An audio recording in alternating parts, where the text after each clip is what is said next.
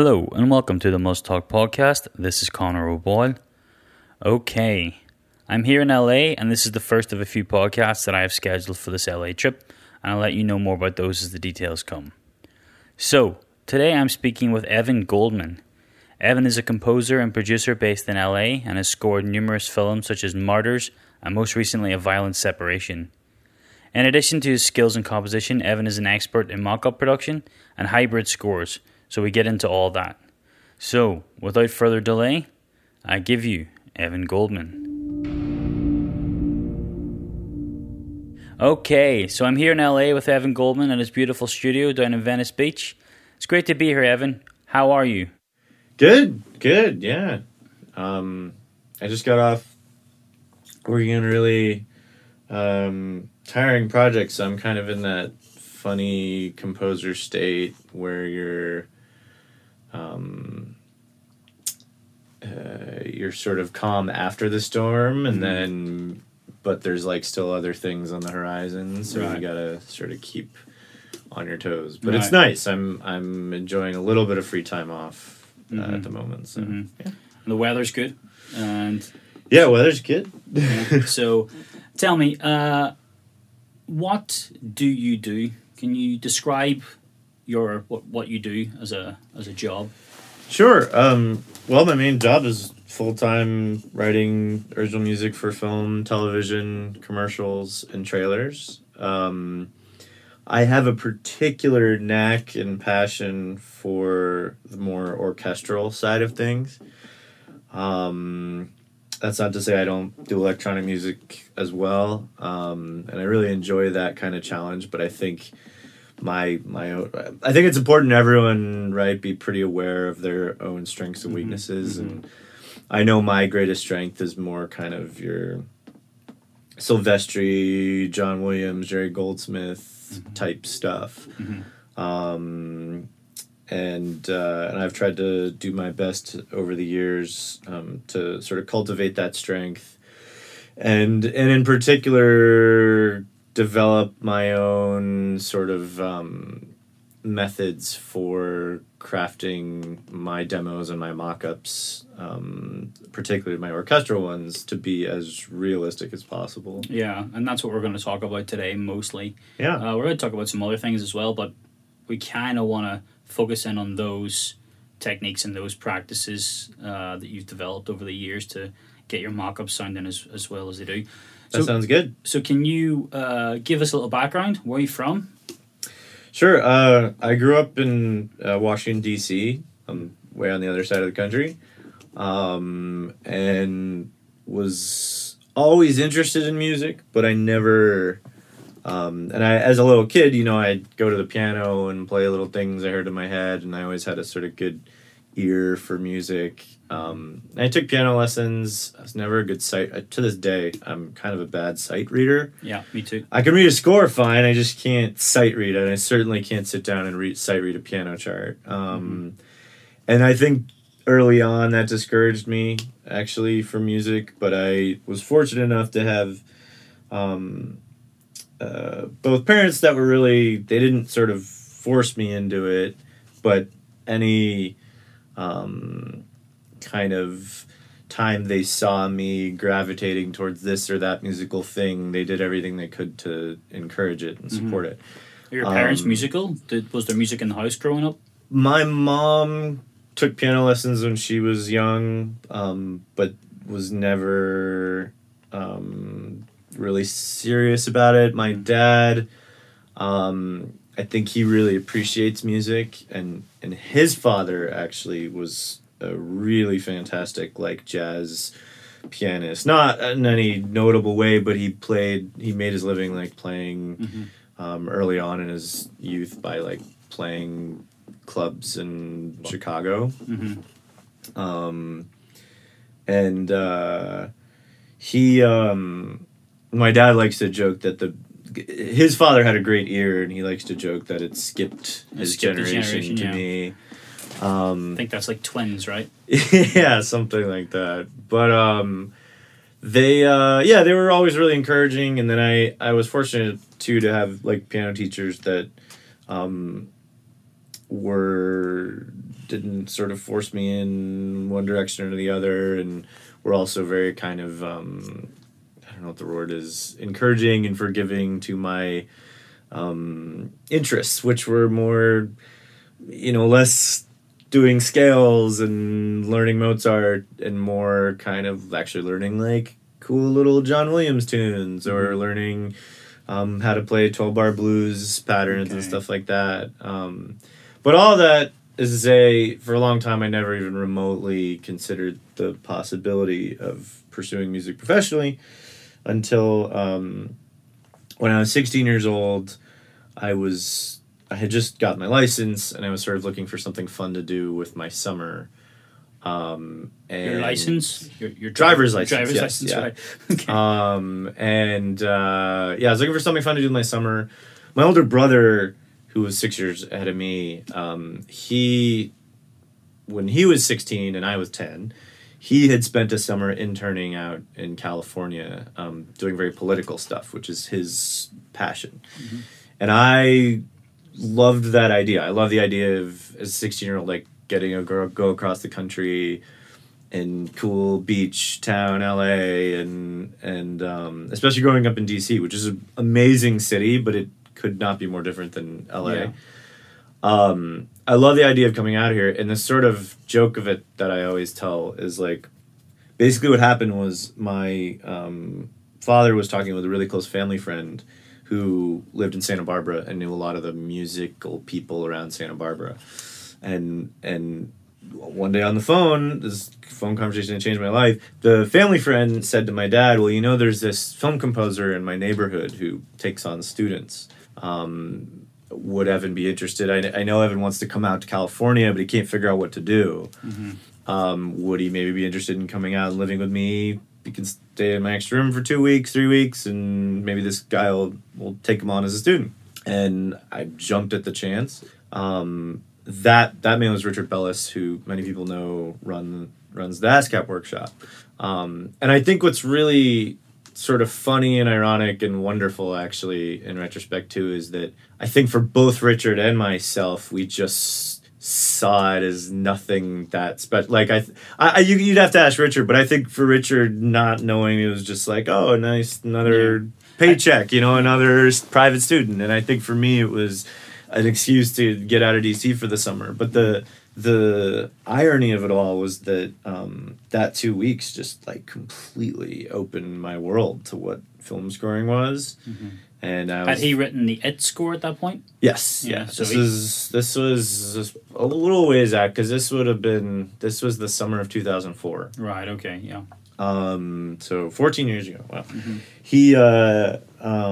But yeah, I came out here and I lived with my friend, and I got to enjoy beautiful Santa Barbara for 2 or 3 weeks, and just 2 or 3 times a week I went over to his house. Mm-hmm.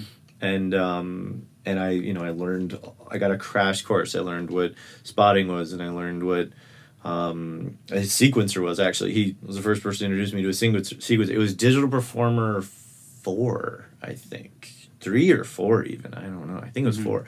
And but at the end of it all, he was kind enough too, and big shout out as well to Jen Harmon and Mike Todd, who agreed to this, but they basically let me, as like this 16-year-old kid, tag along as a fly on the wall to a bunch of the 2004 ASCAP workshop events. So I got to sit in the back corner when Randy Newman came in to give a talk to the panel, and I got to go to the session at the end of the whole thing, which it was the first time ever I had set foot on a studio lot, let alone the famed Newman scoring stage, let alone seen the just unbelievable Los Angeles musicians play. And like that night, I just was hooked. Like I knew this is what I wanted to do with the rest of my life. And I like it, and I really can't speak to the significance of that night enough. I actually went and I wrote 2 years later, I wrote all my like college entrance essays, application essays about that night, because I was applying to music schools at that point. And yeah, that's how I got started. And then I Okay. came back every summer. After that, I studied more with Richard. I interned at one point at Remote Control. Mm-hmm. Nothing special. I was just grabbing coffee and dry cleaning. For anybody that doesn't know, Remote Control is Hans Zimmer's place, right? Yes, but it's Hans Zimmer's place, but it's really more of a sort of collective campus with, I don't know how many people are there now. Right. There's a lot of really great people there now. Yeah. And so tell me then, you're applying to university, or was it like more of a conservatoire based education? So I grew up the son of two, Americans will understand this, but the Michigan Wolverines. They're it's a really big school in Michigan, and there's a lot of school spirit there, especially related around sports and whatnot. But I as the son of two people like that, I grew up really sort of in love with the community aspect that brings people. Like fond memories of going to Rose Bowl games with my dad to see Michigan play, or whatnot. Do they have so do they have the those halftime shows with the drum? the marching band. Yeah. Everything in march. So Yes, that's a really good training Sure, musically if you sure. come from that background as well. yeah, absolutely. But for me, it was just this sort of joy and camaraderie that like big Division I sports brings. And I'm not by any means like a jock or anything. I played tennis, but it was more just about the sort of sense of community and camaraderie. Yeah, even going to like funny, like if you go to a school like Michigan, that sort of camaraderie stays with you forever, and people will wear hats. And my dad we'd be in China, like on a family trip in China, and there'd be a guy walking down the plaza or the Great Wall wearing a Michigan hat, and he'd say "Go Blue" to him, and it's like Right. you're on the side of the world. And that kind of thing was very cool to me. So that's a long way of saying, because of that, I never really had an interest in smaller conservatory schools. So my focus was finding schools that were big schools with a lot of different majors and a lot of different studies that had really good music programs within them. And my top places ended up being Michigan, USC, and Miami, which are three examples of exactly that. Michigan ended up I just couldn't deal with the cold. I grew up in DC, and I wanted a change of pace. And USC was awesome. It was a really cool school. Funny enough, I got into USC and I did not get into their music program. And I thought about going as a general major, but I knew I was really passionate about music. And then at the same time too, even if I had gotten in, I may have picked Miami anyway, because I really loved Miami, and I went there and I don't regret it at all. It was just an amazing program. And what's really cool too is seeing how far, even just in the last couple of years, that program has gone, especially as it relates to film scoring, in terms of the people they've brought in there, and they've got fellowships and residents with like James Newton Howard now, and Shelley Berg took over the program, and it's cool. Like Rick Todd started teaching the French horn studio there, and for those of you that don't know, like Rick Todd was one of the main French horn studio musicians of Los Angeles for a long time. So the fact that Miami got him to come there and teach their French horn players is always struck me as really cool. Right. And coming from a European education system, and how these kind of film scoring programs are sort of emerging in Europe now. You've got like Berkeley in Valencia, and you've got these kind of places, and obviously they're modeled on the American system. So can you kind of very briefly just run through the kind of education that you were exposed to? Was it mainly kind of... So it's interesting. I might be the wrong person to ask this, because I have a very kind of unique experience. Okay. My time out here from a very young age, before I was even applying to college with Richard, and in turn the subsequent summers where I studied with Richard, and I interned at Remote, and really sort of came out here every summer immersing myself in the real stuff out here. Mm-hmm.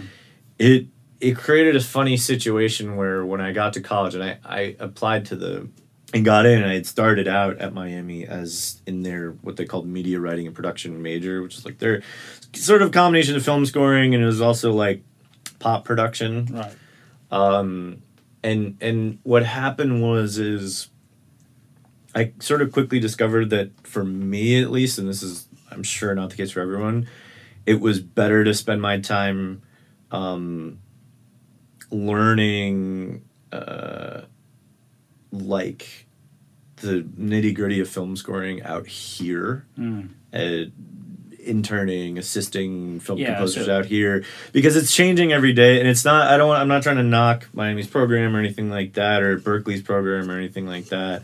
I think it's great to learn the basics of what, you know, sample libraries are and sequencers are and how to put it all together and routing and all these things are like really instrumental, and it's great to find a program that can give you those things. But the actual sort of like nuances and difficulties of being an everyday professional successful film composer are so complicated and also so constantly evolving that I don't necessarily believe any academic program can give you all of that. Yeah. I mean, so all this is to say though that my sophomore year at Miami, halfway through the year, I changed majors actually, from the media writing production to just the regular theory composition.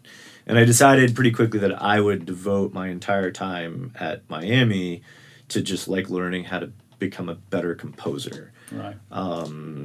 And yeah, it was a great, for me, it was a great decision. Now, I also had the benefit though of having like the Richard Bellis and the internship at Remote and the sort of experiences that could teach me about where to go next once I graduated. So you've got the practical and the theoretical kind of the two sides of the coin. Yeah. There So that may not be the right move for someone else, because you know there's a lot of people too, I think, who graduate with just your standard theory composition background and learn, you know, all that kind of avant-garde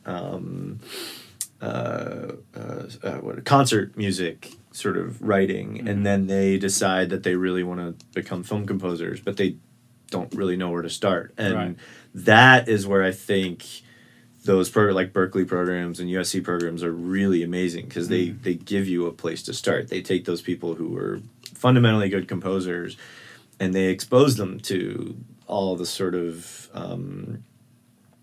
foundational aspects of where to start. I mean, you meet guys like Conrad Pope, and you meet guys like Bruce Broughton and all sorts of really amazing people in this industry that can give you your first kind of inroads and getting your feet wet, if that makes sense. Yeah. I think it's also the difference between universities and the real stuff in LA is the idea of actually making music, like in terms of actually producing sound.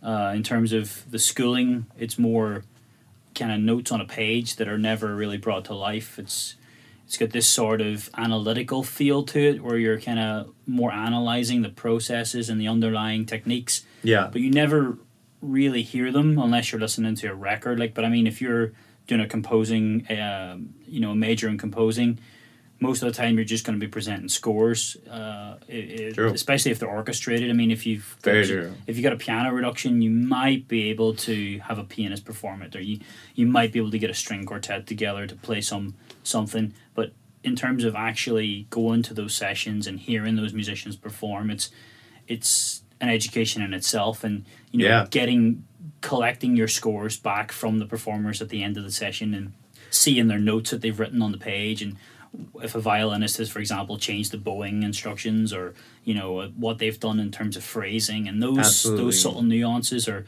super important, and you don't learn those in a school unless you are a performer. No, you don't. And what's so interesting too is as I reflect on my time at Miami as just a regular composition major, not once was I ever for assignments asked to hand in a mock-up. Mm-hmm. You know, it was all handing in my scores, my sheet music. And I'm not one of those people that can do that without doing the mock-up first. Right. Like I know how to orchestrate, and I know how to certainly use Sibelius and create my own full scores, but I have to do it in a sequencer first.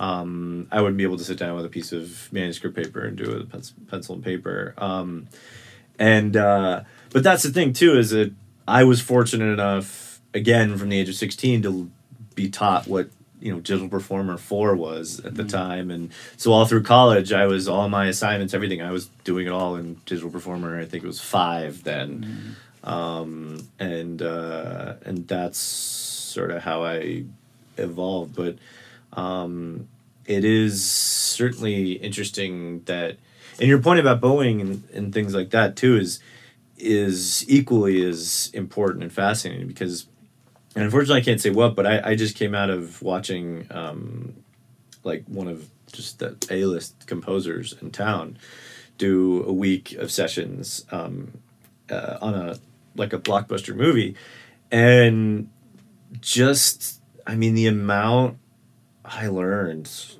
just watching him run these sessions, watching him give instructions to the concertmaster to try different bowings here and there and different things, is like, so my brain hurt by the end of it. Like and it's so much more I don't know how to put it. It sticks with you, right. I think, better than sitting in a classroom. Oh, it does, 100%. I mean, experiences,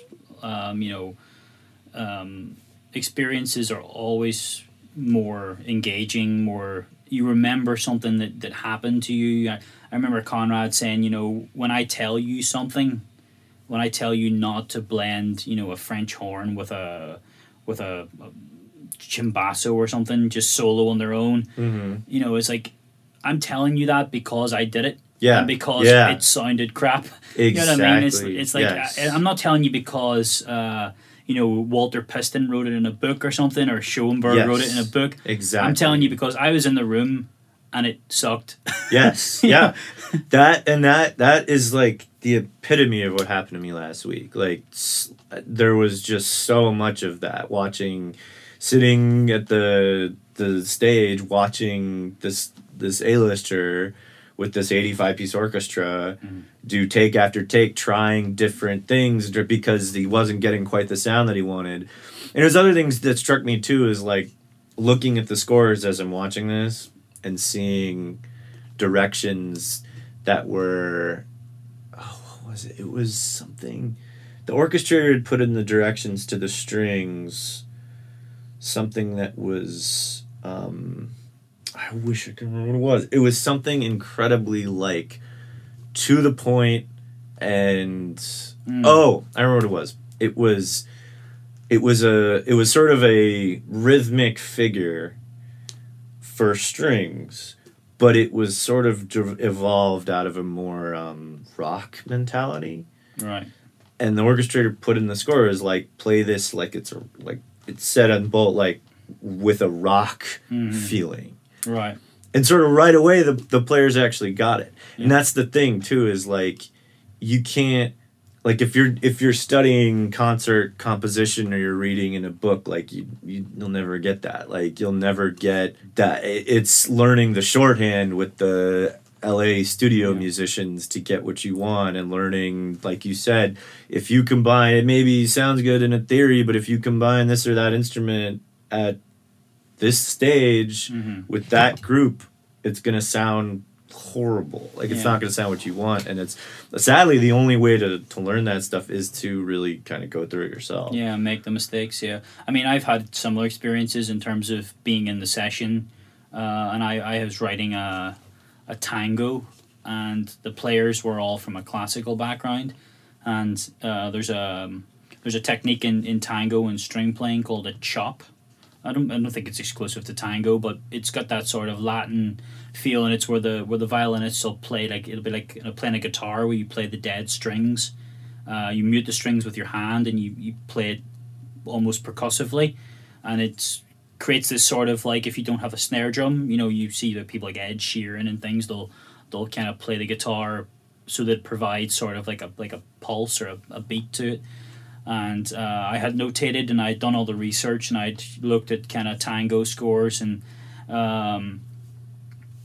it was on the day and I thought I had everything written down perfectly, and like, the players are going to have no questions, and it's absolutely immaculately done, and the sheet music goes on the stand, and first thing the violinist's hands are up in this, I'm sorry, what is that? And I'm spending 2 or 3 minutes explaining to it, and I'm getting, people are tapping their watches saying, oh, Connor, we're on a time schedule here, Right. And to this day, I mean, that has such a profound effect. And I mean, because the musicians don't see the music beforehand, they don't practice it, don't, it's just on the day. I mean, and that is the clinical nature of film scoring that is not analogous across into concert music, where the orchestras will practice for maybe weeks before, and they're playing music that's extremely well known, and all of the techniques and things are essentially just in their head from childhood. You can get away with crazy tempo shifts. Yeah. And everyone staying together. You can get away with, really wild, multi-metered phrases and things like that. If you're trying to do that with a film score date, though, it's like, no, you gotta know what you're doing. and I mean, like that's where the mock-ups come in, and the mock-ups allow you to preempt any of those problems that you might have, like strange combinations of instruments, or instruments that don't quite blend together because one is too piercing and too bright. Like combining a solo piccolo with a solo double bass is like, all right, that's going to have a very, very, very particular and significant sound. And is it the sound that I want? Probably not if there's dialogue. Definitely not if there's dialogue. It would be interesting if it was like a horror scene, maybe. Yeah.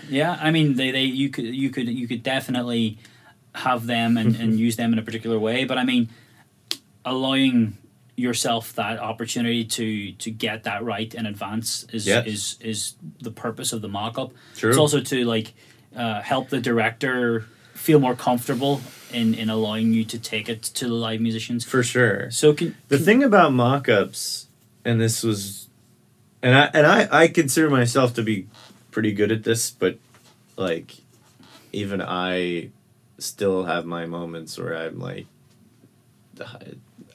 what's the word I'm looking for? Where it's just like a one of those moments where you just do something kind of dumb and you just like learn your lesson. You're just like lesson learned. I still have those all the time. And the thing about mock-ups is they allow you to cheat. They like they can allow you to get away with things that the moment you go into the real world, you're exposed, that you can't get away with anymore. So, and that's when you learn. Like, you learn... I remember the very first time ever that I wrote a piece. At Miami, at the end of every semester, they would do... on, like, the literal last day of orchestra rehearsal, the school's orchestra would do readings of composer majors pieces, just quick readings. And I had just gotten like a really kick-ass sample library for the first time in my whole life. And I wrote this sort of slightly Mars Bringer of War-esque type piece, 2-minute piece. But I had a cello ostinato that did not stop. Like, it was like eighths without any break for like 2.5 minutes. And I was like, because it sounds cool in the samples. And like, we gave it to the orchestra, and it was just a disaster. And I just got some really mean looks too. I remember from this one cellist, who was great. She was awesome. And we became friends later, so it was all good. But yeah, I just got mean looks from her, and I just remember like, lesson learned. Like, don't write a cello ostinato. Certainly not for a college orchestra without any breaks at all. Yeah. And yeah, that's the thing. It's like learning those lessons. One of those, I won't go into detail, but I had another one of those lessons just last week with this other project and with this A-list composer, and it was just so eye-opening. I mean, that's a distinction that I think is important, I suppose.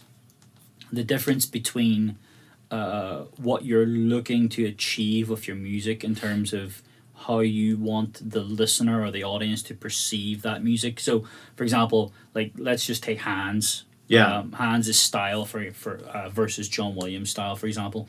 John is firmly in what can be played by a human being. It's very, very, very unlikely that you're going to hear a John Williams score that you yourself, with given a certain amount of time, you could not play, right?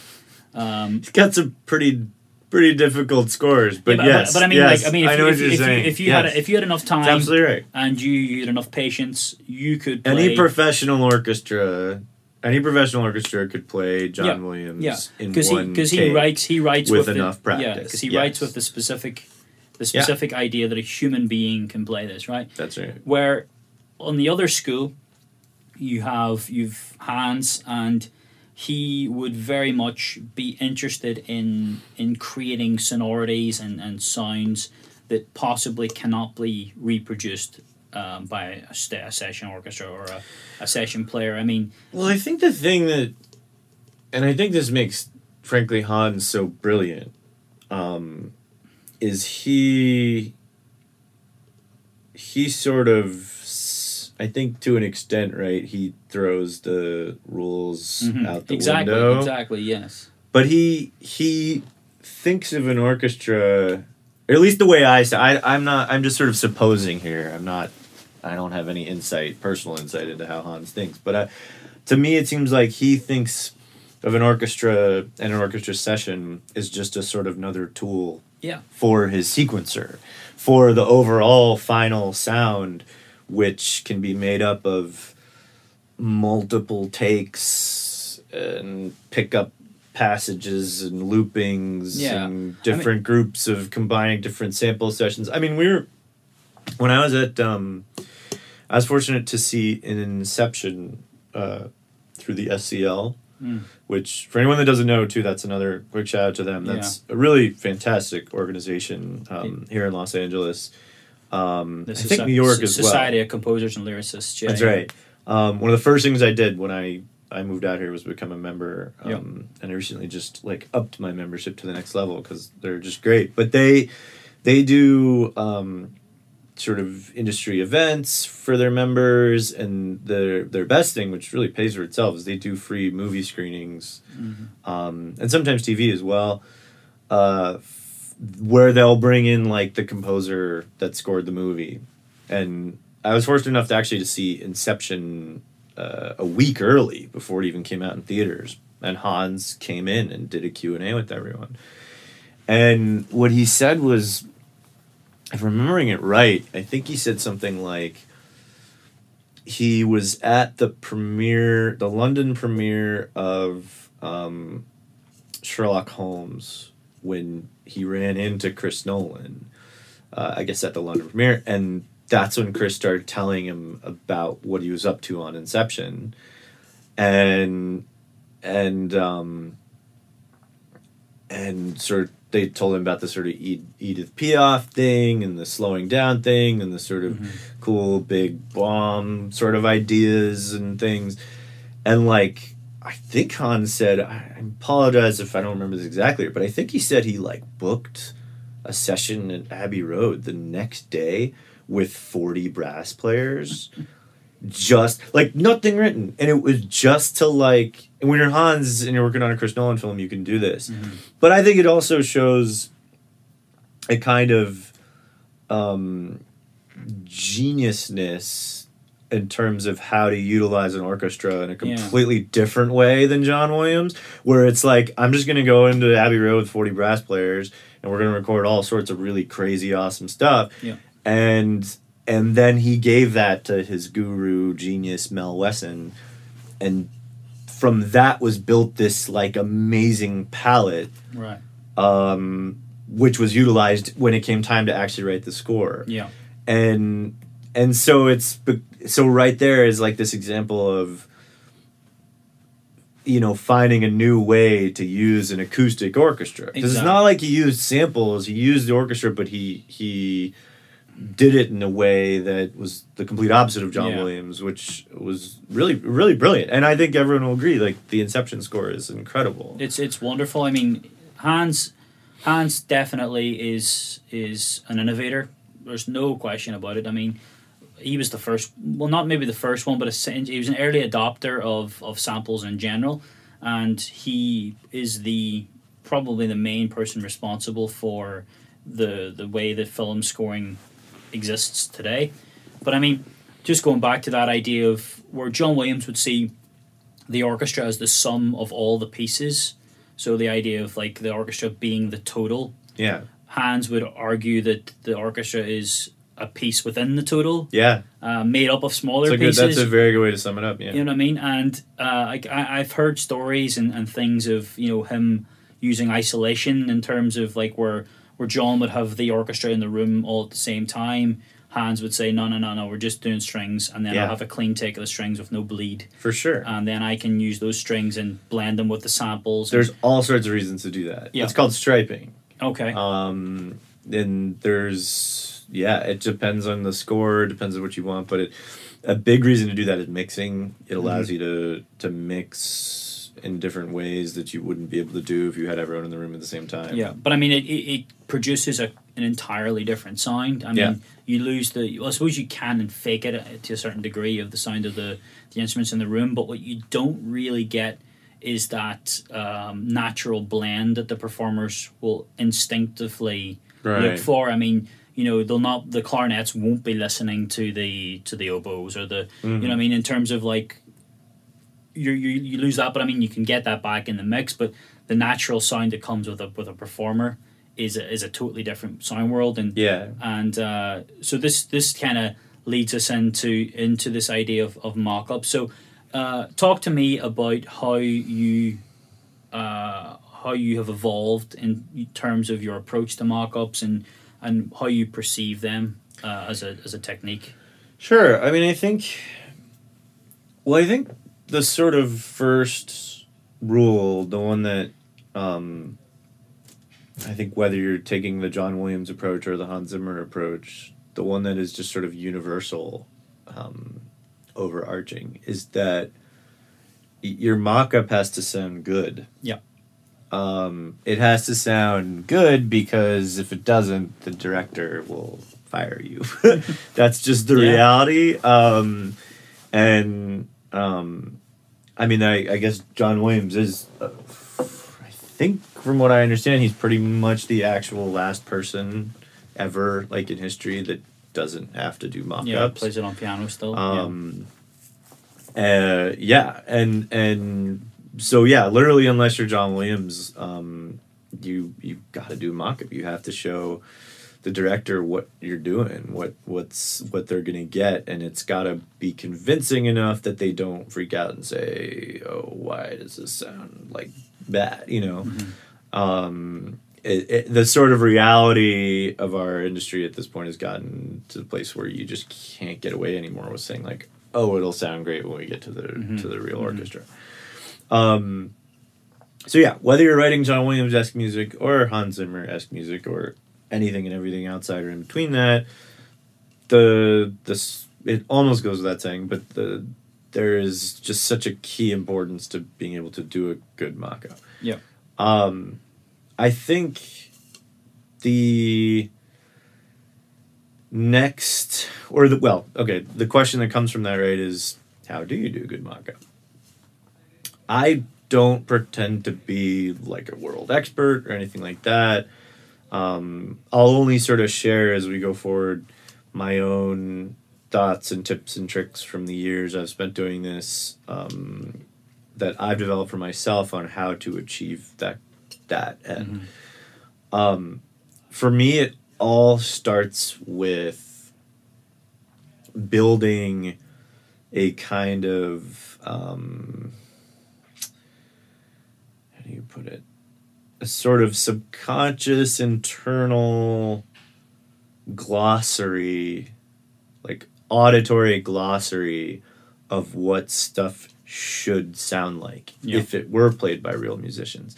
And this applies to both, like, how should, like, if you're sitting in your sequencer and you're doing something, you want to be able to answer the question, if I'm writing a John Williams type piece and I give this to London Symphony at Abbey Road Air Studios or whatever, how would this really sound? Mm-hmm.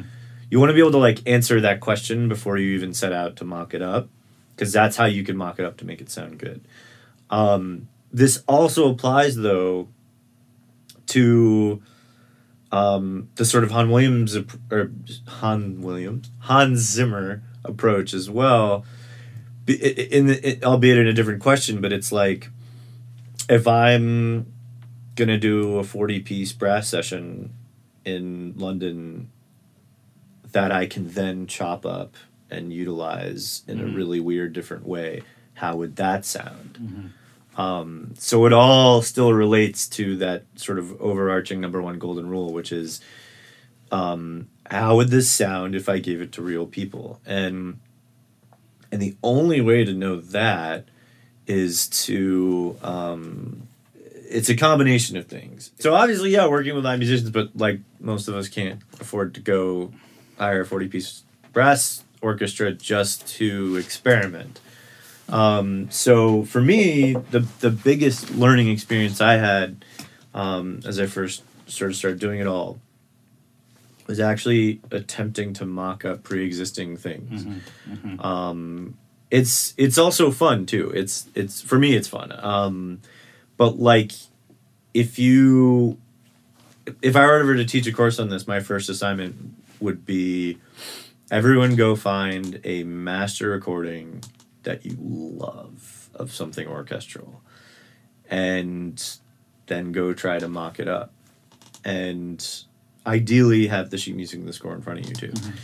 Because in doing that, you will be surprised about how much you learn. I learned so much, and it's all about knowing, like first example I'll give, when I was doing this was, I grew up totally obsessed with the John Williams Superman score. And so the very first time I got a really good sample library in college, I attempted to do a mock-up of just the Superman March, the theme, and just the opening, 15 seconds or so, just with the ostinato. And I remember at the time, I sort of thought, like, all I was hearing from the recording was just Celli just playing the famous ostinato, which I won't sing for copyright reasons. But as I looked at the score and as I attempted to mock it up, I realized, oh no, okay, so it's Celli playing the ostinato and bass playing not all of the ostinato, just the key beats, because if it played all the notes of the ostinato, it would muddy it up. It's viola playing it with it, and it's bassoon and bass clarinet playing with it, and timpani again with the bass playing just the key beats. And then, at bar 10, the trombone split into this really wild sus harmony on the ostinato, and the clarinets join, and it's so first off, learning that stuff, learning about orchestration and about how to which combinations of instruments create that sound. That's like so incredibly important. Yeah, but also, yeah, go ahead. I mean, mocking up is you're essentially analyzing score at the same time. Right. It's a two birds with one stone type For sure. exercise. I mean, you are actually you're delving into the actual sound world of the instruments and how to recreate them digitally, and that is a very worthwhile endeavor. But at the same time, you're exercising the orchestration muscle as well. I mean, we did E.T., and one of the things I learned is anytime a cello have a long melody line in Williams, it's almost always accompanied by horns Yeah. because they blend so well together, and they give you that sonorous singing theme that we all love. And I mean, it's a completely legitimate tool. If you are not really, or don't have the patience or the time to sit at a table with a score and go, Right. Okay, so there then that line's doubled there, and I mean, mocking it up is a more interactive and more fun way of actually achieving the same For result. sure. For sure. I mean, you can write in a mock-up, you can do a horn melody, a big horn melody, and you can sort of think to yourself, why doesn't this sound as good as John Williams or Jerry Goldsmith or whatever? And the reason is because you haven't added cello to it. Yeah, and it's, I remember too, learning that there's a really beautiful passage in Air Force One, Jerry Goldsmith Air Force One, where he just, at the end titles, like he launches into his main theme, and it's just sort of shimmering violins up top, giving you the harmony, and then just this stunning tutti horn line. And you think, like, why does that sound so beautiful? And if you look at the score and you really listen, you realize it's because it's not just horns, it's horns and cello together. And so that combination, you realize, like, light bulb moment, that's how you achieve that sound. And in turn, when you then go to do your own mock-up for your own writing, and you write a horn line, and you have that knowledge, like, oh, wait, this is one of those really lyrical, beautiful horn lines. I should add cello to this.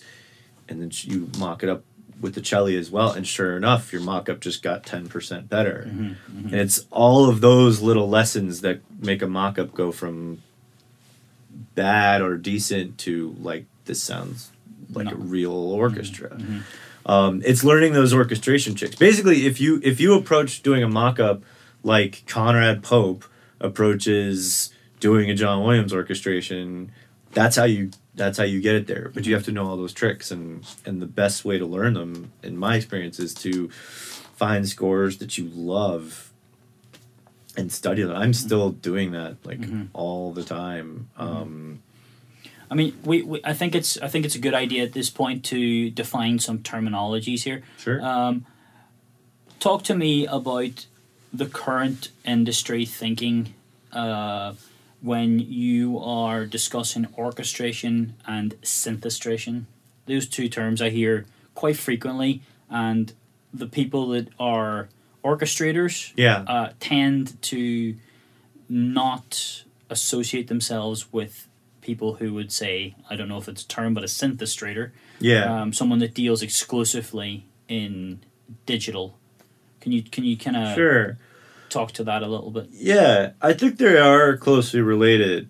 They're very, very closely related. But, and I do actually, again, I can't go into detail, but I do have some very recent good experience with this. Where I think if you're synthestrating, what that really means is you're taking, like, either a piano sketch that you or someone else did, or a basic theme or concept or whatever it is, right? And you're orchestrating it digitally. You are spreading it out across all of the best instruments possible. You're attempting to think like a Conrad Pope or a Bill Ross or but in digital land, in sequencer land.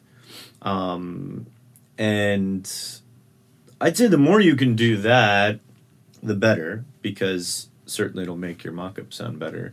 I think it also is when it comes time then to give it to an orchestrator, you're very clear about what you want. Right. And orchestrators really like that, unless what you want is something that's completely terrible that they know for sure is going to sound horrible when you get to a stage.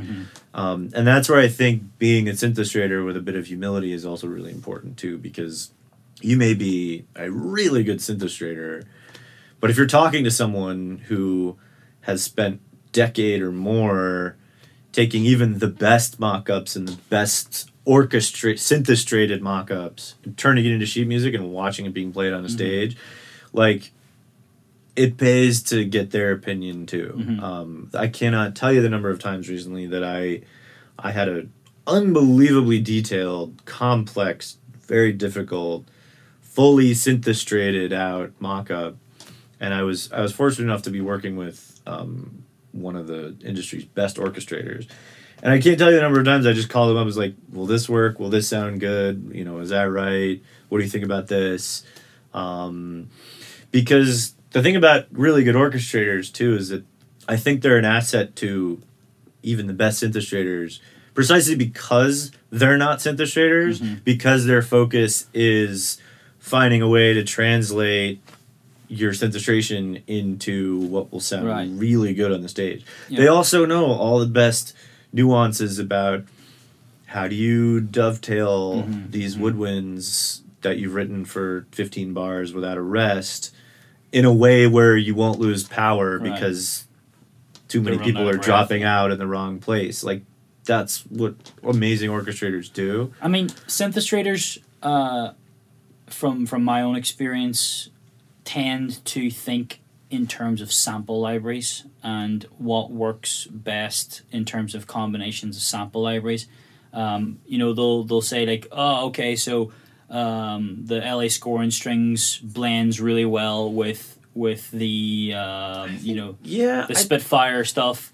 So I think what you're describing there though is more in the realm of someone that's just very good at programming. Right. That really knows samples and is very good at programming. Synthestration, though, I think requires a really important, deep knowledge of orchestration. Of course, yeah. But what I'm getting at is, I mean, so say you're working on a project that is never going to get to a scoring stage, and it's like most TV, right? For example, and you're trying to convince the listener that it is in fact real. Yeah. So I mean, when you're quote unquote synthestrating there, I mean, it's a very loose term. It's a very new term that hasn't really clearly been defined yet. And people, you know, they apply it to many different situations and different things. But I mean, take I mean, he his early work, I suppose. What's his name? The Walking Dead dude.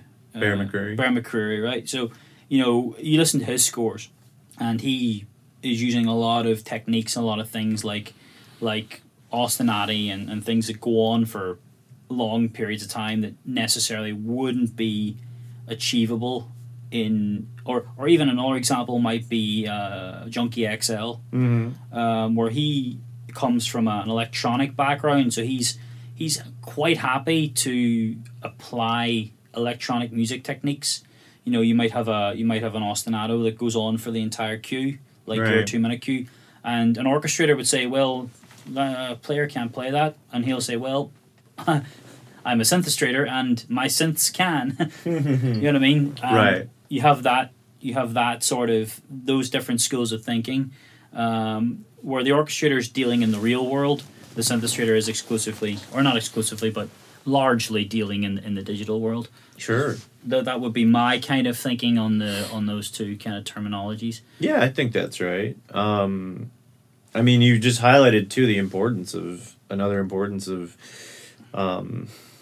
being very good at doing mock-ups and synthestration, which is so much of what we do doesn't get to a stage. Yeah. Most TV, as you said, you don't get to record with a live orchestra. And so a fair amount of the time, and literally all of the time as you're starting out in your youngin' career, your mock-up, your synthestration is your final product.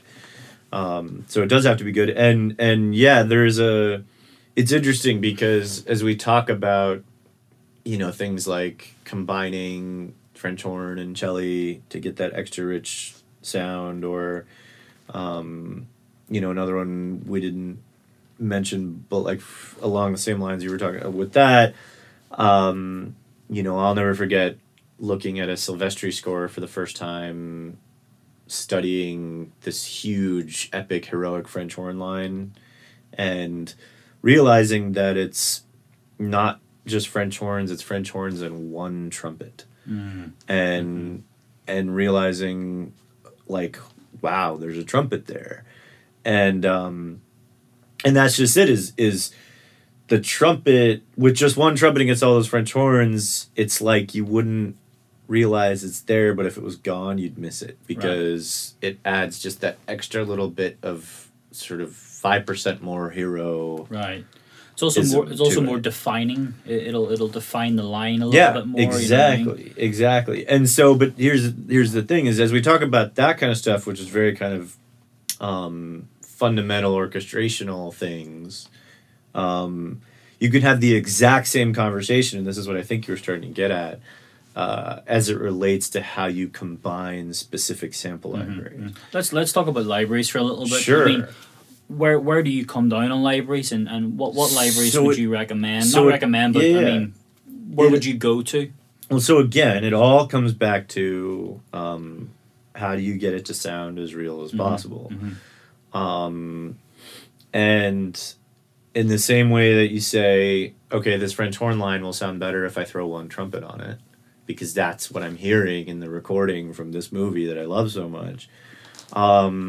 You can say the exact same thing, for example, as it relates to string shorts, like violin shorts, for example. And this is where, again, start with listening to a master where you hear violin shorts and you're like, that sounds amazing. That's what I want my passage and my cue to sound like.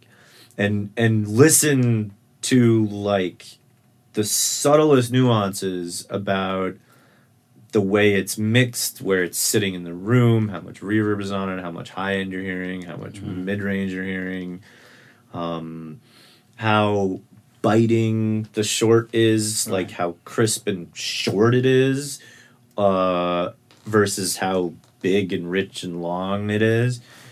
And it's all those little things that, as you, and this again goes back to the point about, if you were forced in your first homework assignment, theoretically, to mock up a master that you love, you'll pay attention to that. Like, if you're trying to, for me, mocking up Superman, if you're trying to make it sound exactly like the master recording with the London Symphony, you're going to pay attention to, oh, you know, these spiccato samples I'm using are way too long. They don't sound biting enough. They also don't have enough presence in them. Right. And that's when you go searching for other libraries. Yeah. And that's when you build up an even more nuanced, beyond the level of orchestration where you're doing the classical thinking of combining instruments. Now you're moving into the even more nuanced, but equally, if not more important aspect of how do you get samples to sound like the real thing, like truly like the real thing. And this is the funny mistake too that I think a lot of people make, who are kind of just starting out, which is, you think it can be easy to think if you buy like this really expensive, amazing sample library, you're set. But like, I would hire someone with mediocre samples that really knows how to use them and knows their strengths and knows what they should sound like on any given line that they're writing. I would take someone like that over someone who has the best sample library on earth that doesn't really know how to use them. Exactly. Because their mock-ups will always sound better. Yeah. I mean, it's this idea, going back to what you originally said, of building in your mind, or even on your desktop, this sort of folder of sounds that you go to. So I know in my mind what a short spiccato with sol tasto. Yeah. I know in my mind what that sounds like, and then in addition to that, then you're attaching to that what your sample library. Yeah. So your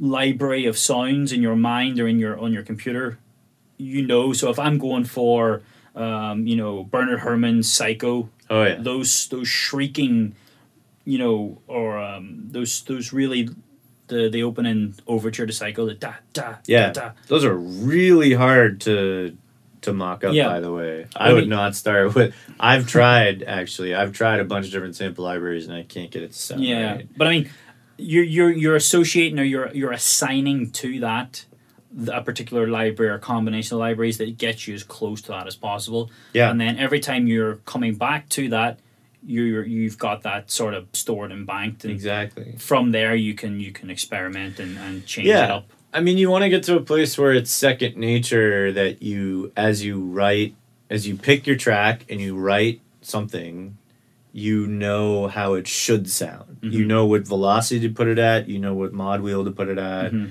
You know what volume to put it at. Because that's the other thing that's so great, right, about samples these days is that they're incredibly complex, and they give you the scripts that have, you know, the player playing. You could have a short patch that has 4 different lengths of shorts depending on which velocity you hit or where you have your mod set, as well as all the different dynamic values. And I mean, that's another thing too, right, about, we're sort of jumping all around, but like it's just right at my head now as I'm thinking about how many times I've heard you know, someone trying to do like a Williams-esque sort of your standard orchestral mock-up, and the biggest, most common mistake I always hear is when someone programs with a whole orchestra going, they program woodwinds where the woodwinds are playing, they've got their CC1, their mod wheel, way too low, and then they've got their CC7, their volume or 11 expression, like really high to compensate so you hear it. But the problem is you're not hearing, like, if you're doing a flute line, for example, in that context, you're not hearing what would sound like on a stage or in the concert hall. It's as if you would be in a concert hall with the orchestra up on the stage playing, and then a flute player sitting right next to you playing really quietly. Right. And that's not the real sound. No. The real sound is you putting CC, in that context, is you putting CC1 pretty much all the way at the top, because that will give you the sample from the library of the flute player actually playing the loudest that they can play, which is a totally different sound in terms of the actual frequencies you get.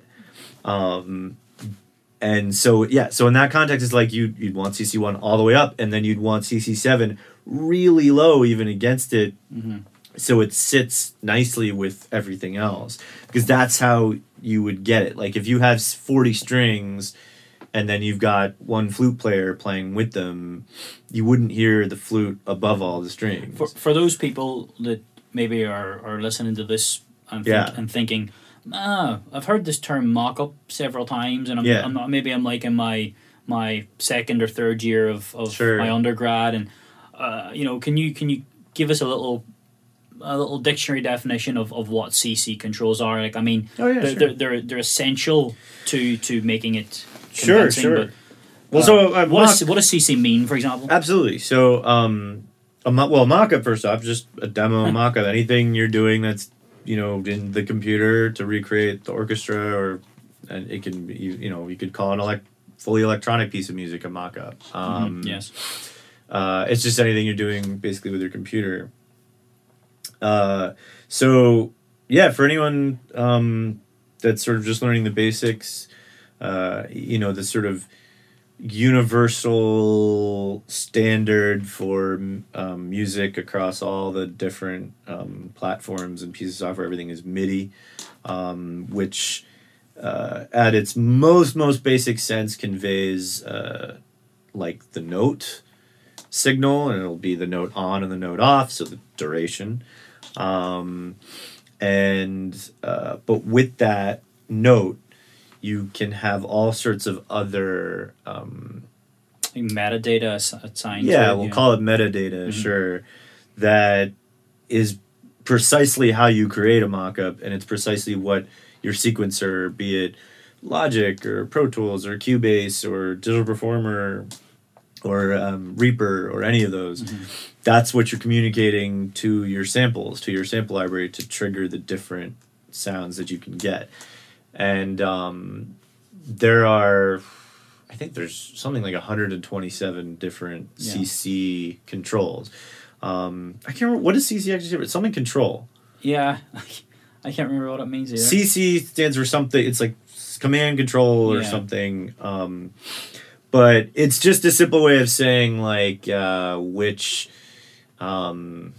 I mean, it's analogous to if you're typing an essay in Microsoft Word, and you want to emphasize a particular passage, you could make that passage bold, or you can make it italicized. So that is actually very analogous to CC data. CC data is like I'm going to make this bold, or I'm going to make it italic. The difference is technically speaking, there's 127 different options for making it bold or italic. You'll never use all of them. I don't know what most of them do.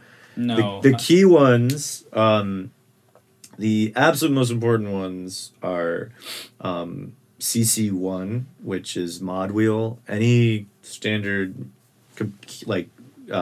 digital keyboard will almost always have a mod wheel on the left, which will send CC1 values.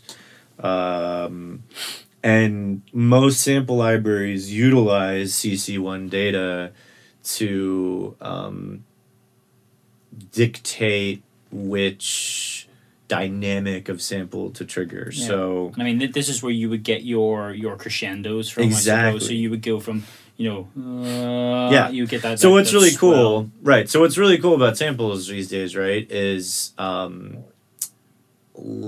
if let's say I'm the company making the sample library to sell to you, and I'm going to make a French horn library, a French horn solo library. So I get my French horn soloist into the studio, and I tell them to play C3, and sustain it. And what I'm going to have them do is play every single dynamic level they can play that, from pianissimo all the way to triple forte.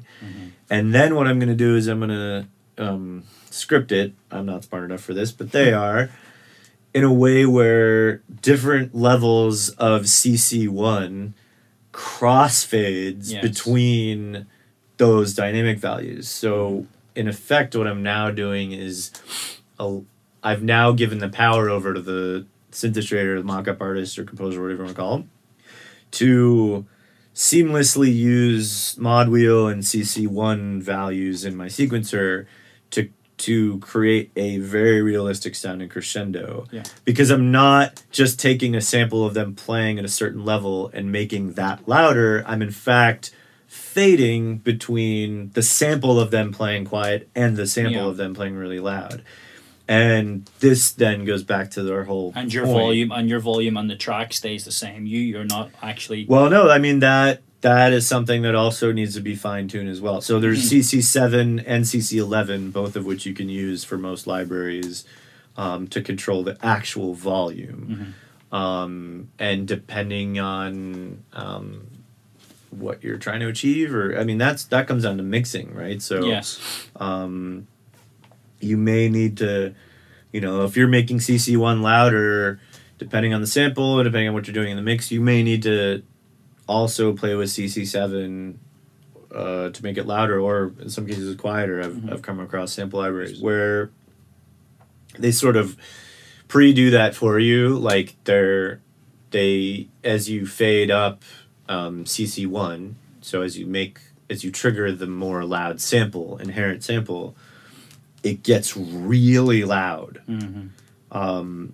which is more realistic if you're sort of doing like close mic stuff or you're standing in the room. But I mean, if you have a section playing as well as opposed to a soloist. Yeah, but if you're trying to do this in a full mix from a stage or whatever, you may in fact need to, as you make CC1 louder, you may need to make CC7 or volume quieter, so that it all feels more balanced.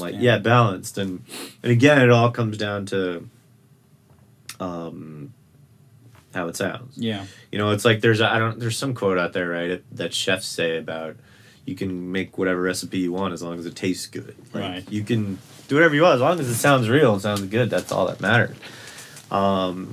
But yeah, so to bring all this CC talk back to what I was saying before about the flutes, you want to be very aware, right, of you've written a passage and you want to now add flutes to it.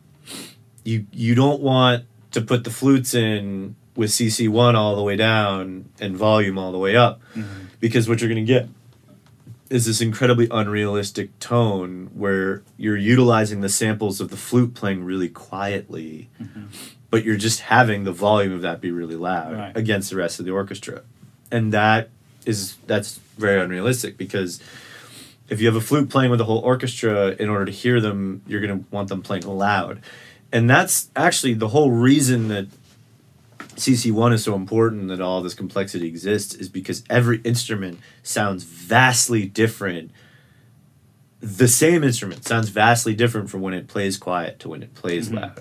And so knowing the subtleties and the nuances of that as well are like everything in doing a good mock-up. I mean, that Microsoft Word comparison analogy is perfect. I mean, that would be like perfect, but very simplified. Yeah, but I mean, it's this idea that instead of, you want it in bold because you want it to stand out. Yeah. But instead of putting it in bold, you turn it up to size 120 font. Against the 32 text that you have for everything else. So you want it to stay the same size in the font, but you want to bold it, and that's what your modulation does. And that's an absolutely fantastic that's a good way to too. describe that. Yeah, I didn't even think about that with the font, like the font size. And that's a very good way to think about that. So talk to me about sample libraries themselves. Yeah. So what's out there, and where? If you're on a budget or you're starting out, you've got things like East West and these kind of cloud based sample libraries. So talk to me about those. Sure. So, the thing about sample libraries that's a sort of, to me anyways, a universal rule is they all have things that they're really good at, and things they're not very good at. And the key to sort of building up the best possible template to achieve the most realistic sound is, again, you have to start by knowing in your head what should something sound like. So you build that glossary. But once you do that, then you can analytically test out sample libraries and listen and pretty quickly realize, okay, yeah, this sample library is really good at this, not so good at that. And that's when comes sort of this key step of putting them together, like figuring out like which sample libraries can you combine to achieve the best sound possible. And the first example I always jump to right away with this is there's for my string shorts, particularly my violins, I frequently, very, very frequently, I hear mock-ups that don't sound good or right in the violin shorts, and it's almost always because they're not given the line that they're trying to write or achieve. It doesn't sound short enough. It doesn't sound like the real orchestra sitting on the stage with the players playing that really crisp short. The only sample library I've heard, and mind you, I guess I should say disclaimer, I've never been paid by any sample libraries. I'm not giving any endorsements or anything like that. It's purely out of my own experience. The only sample library I've ever heard that really captures violin shorts, when you really need that really short biting thing, is the 8-Dio, it's either the Adagio or Adagietto. I think it's the Adagio, which has it's called tapped spiccato, and as a key switch, and it is just so biting and short. It sounds so great for those kinds of things. Now, on the flip of that, though, is the fact that if you use only that, you also can suffer, because in some cases in a lot of cases actually, it sounds too short. it's got this amazing attack, this really biting shortness that I've never heard anywhere else, but it doesn't speak or breathe like a real section would on the stage, in terms of the very slight millisecond staggerings of attacks and things like that. And so on the flip of that, there's LA Scoring Strings, right? Their spiccato shorts. It's sort of like, how do I put it's like those to me sound amazing after like a millisecond. Like the first millisecond of those sounds wrong, but then after a millisecond, it's got a nice longer richness to the spiccato, to the short. So knowing and recognizing, right, that these two things do the opposite thing well and the opposite thing poorly, when you put them together, to me, that's the best possible violin short sound I've ever heard. Right. You get the first millisecond of just awesome, crisp attack from the 8 Dio, and then you get a little bit of the extraness underneath it from that extends from the LA Scoring Strings. Right. And to me, that's the best possible violin short sound I've heard. And in a very general sense, this goes back to what you're saying, but that kind of thing is so important. Like looking at sample libraries and figuring out what each one does really well and poorly, and then finding the one that's the flip of that and complementing them. So other examples, because I know your listeners are looking for really specifics. Other examples of the same thing I've discovered.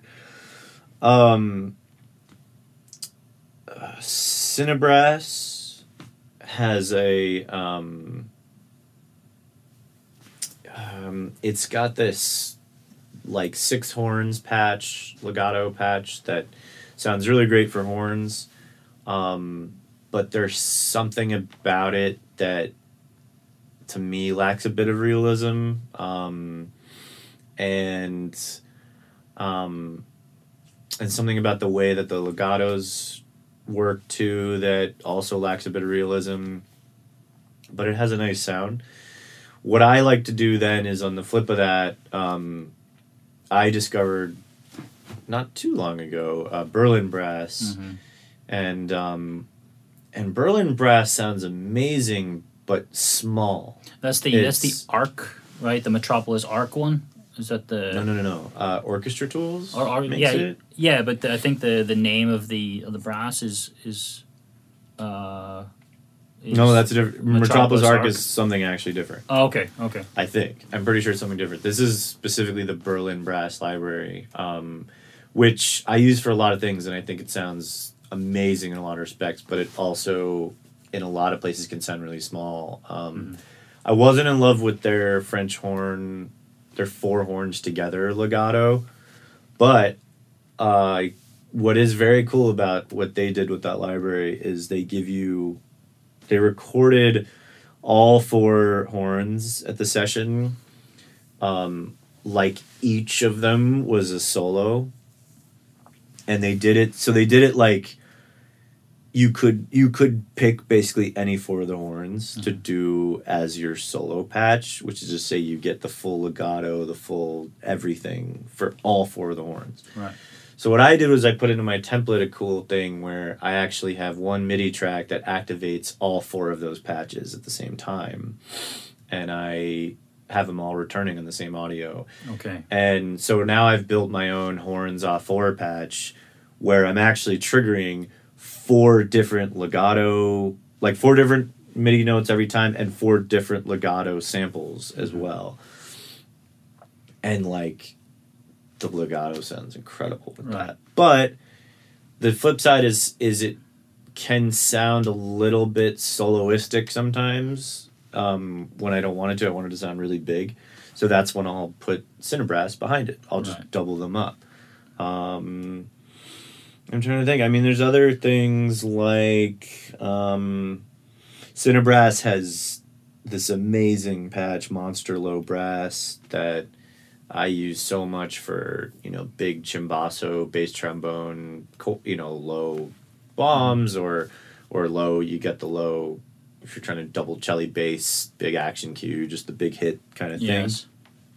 The chimbasso aspect of that sounds amazing. The bass trombone aspect of that, especially on the shorts, doesn't quite sound as realistic.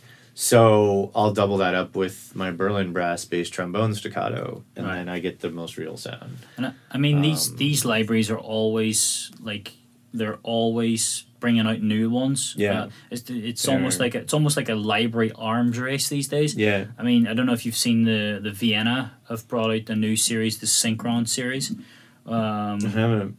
They've brought out this kind of like, they've brought out the full orchestra, and then they brought out chamber. Smaller versions of them, and Spitfire as well. For those listeners that aren't sure about these are all different companies that make different sample libraries that are essentially competing with each other. And basically the tools are that we take the best of each and we combine them to bring the most realism that we can. But I mean, there are so many libraries out there at the minute that are fantastic, and there's so many smaller versions of those grand libraries that are, you know, so if you want that sort of full John Williams sound, and then if you want a smaller like Desplat sort of sound, you're going to obviously go for like a more chamber-esque sort of sound, you know what I mean? So what is really cool, I have to say, is I think for a lot of years all the libraries and all that were all sort of gravitating towards like bigger and bigger and bigger, and let's get like 50 strings and 60 strings, and I always felt that a lot of that stuff, because it was so big, sounded fake. Like if you there's certain libraries I've heard out there, I won't name them, but it's like they pack so many string players, so many brass players into a room and they record it, and when you get like that many players together, to me it starts to sound like a synth. Like you don't want to do it John Williams or Desplat or classic orchestral cue with those kinds of libraries, because they just, you get that many players, it doesn't sound more epic, it just sounds more fake. It sounds more synthy. So what's really cool is in the last couple of years especially, I think a lot of people have sort of asked for, and the sample library companies have obliged to like get more detailed and creative about doing smaller sessions. And I'll admit, I just discovered on my last project the Spitfire chamber strings, and did it for like all my mock-ups on my last movie were all that. Like I ditched all my other stuff just for, and admittedly that movie too was much more intimate. It was a more intimate score, and in fact we recorded live, but we did it only with 20 strings. And so if anything, the chambers sounded still too big for the ultimate sound we wanted and were going for. But it's cool. It's cool to see that. It's fun to start using that stuff. Yeah. Especially if you want to do less just giant epic ridiculousness and more kind of interesting intimate things. But that all goes to the point too. Again, it's like, what are you trying to achieve? Like which library will give you your end goal the best, and that comes from just studying masters and figuring out in your head like, this is the sound I want. I mean, I've always kind of adopted into my workflow this idea of taking a kind of reference piece, and you take that and drag it in and have it at the top of the channel. So you're always A/B-ing, you're always kind of comparing, this is what I'm going for, this is the sound world that I want to kind of occupy, and am I straying away from that? Am I being led away from that by the samples? And, so if you're dragging a cue in and you're saying, okay, I want to go for the Superman sound, so I want that trumpet sitting high above the mix, and how am I going to... You're always coming back to that reference. For sure. I think what you just said, I would say just be careful with that, because I couldn't agree more with what you just said as it relates to studying how to do the best mock-up possible and the best mix possible. I think where I ran into trouble myself with what you just said in younger years was like when my mock-up ended up sounding too similar to the ref. Right. Like, and that's, at best, people just accuse you of being unoriginal. At worst, Sure. you'll get sued. Right. So, just be careful if you're working with a ref, as most of us are always doing. Always just be extra mindful about not sounding too much like the Sure. ref from the writing perspective. But Yeah. absolutely, like if the ref is the sonic quality that you want, like get as close to that as you can. Yeah, because it will only lead to a better sounding mock-up Yeah. for sure. So, I mean, you kind of touched on a couple of terms there that some people have asked us to talk about. One being this idea of key switches, and another idea being templates. Those are two terms that you used in the kind of last section. Sure. So, tell me, what are key switches and why are they useful? And what is template and why is it useful? Okay, I might be the wrong person to ask about key switches because I personally hate key switches with a passion. Me too. I was forced to use them recently, actually, and it just further reaffirmed my dislike of them. I think but for anyone that doesn't know, key switches are the ability, and a lot of sample libraries give you this ability, or sequencers can give you the ability to essentially, with the same MIDI track, you will have a note way down below that you wouldn't actually write for the instrument, or in some cases maybe way up high, where if you hit that MIDI note, it will actually change what your instrument, it'll maybe change it to a different patch, or it'll change it to a different sort of script or thing within the same patch. Now, the reason that it can be handy, or why I think a lot of people like it, is you could, in theory, then have instead of having one track that's violin long, one track that's violin short, you just have one track that just says violin 1. Mm-hmm. And now you can use a key switch to, within your MIDI, you've got bars 1 through 8 are long, and you can use a key switch to say, okay, trigger the long samples. And then at bar 9, suddenly the violin starts playing short. You can use a key switch to change to the short sample, and it can be cleaner that way. I don't like that for a bunch of reasons. One, in my experience, it's easier to set up a template, and for routing purposes and stem purposes, all of this I'll get to in a sec when I talk about templates. That doesn't involve key switches. It's also easier and faster for me to just do MIDI on tracks where I want shorts, and MIDI on tracks where I want trems, and MIDI on tracks where I want longs, and then highlight and copy those things if I want to move stuff. If I want to double stuff from my violin shorts to my woodwind shorts, I see the region right there for shorts. I know exactly what to highlight and grab, and it's very quick to just move it and copy it into my woodwind shorts. Mm-hmm. But if it's all in the same track, because of key switches, and I'm looking at it from the extended view, I've got to go in and look at it carefully to make sure I'm highlighting only the short notes and moving it only up to the short notes up top and the woodwinds. And it's just, and not to mention, it's just one more thing to do in terms of if I'm writing a long passage, but now I want shorts, instead of just quickly going to my shorts track, I've got to record the key switch to get ready to play the shorts. And it's I just personally don't like key switches. But yeah, I know a lot of people who find them incredibly integral. Mm-hmm. I mean, it just depends on your own workflow. Depends on your own workflow. Yeah, but I mean, let's talk about this idea of templates, because templates are the go-to. I mean, you need them, or are you join them work. Yeah, so templates are really important for a couple reasons. First, to have an orchestral template that you really like, that you really know all the tracks, you really know all the samples really well, and you know which track to go to, because that's what's, for any passage you're going to write, that is what's going to sound best there. It's just all about speed. If you're not, certainly if you're working on TV, but also if you're working on films, like, and you need to have that demo done by midnight or 7 a.m. the next morning, like, you don't want to have to worry about building up a new file that has all your orchestra loaded and like everything like that.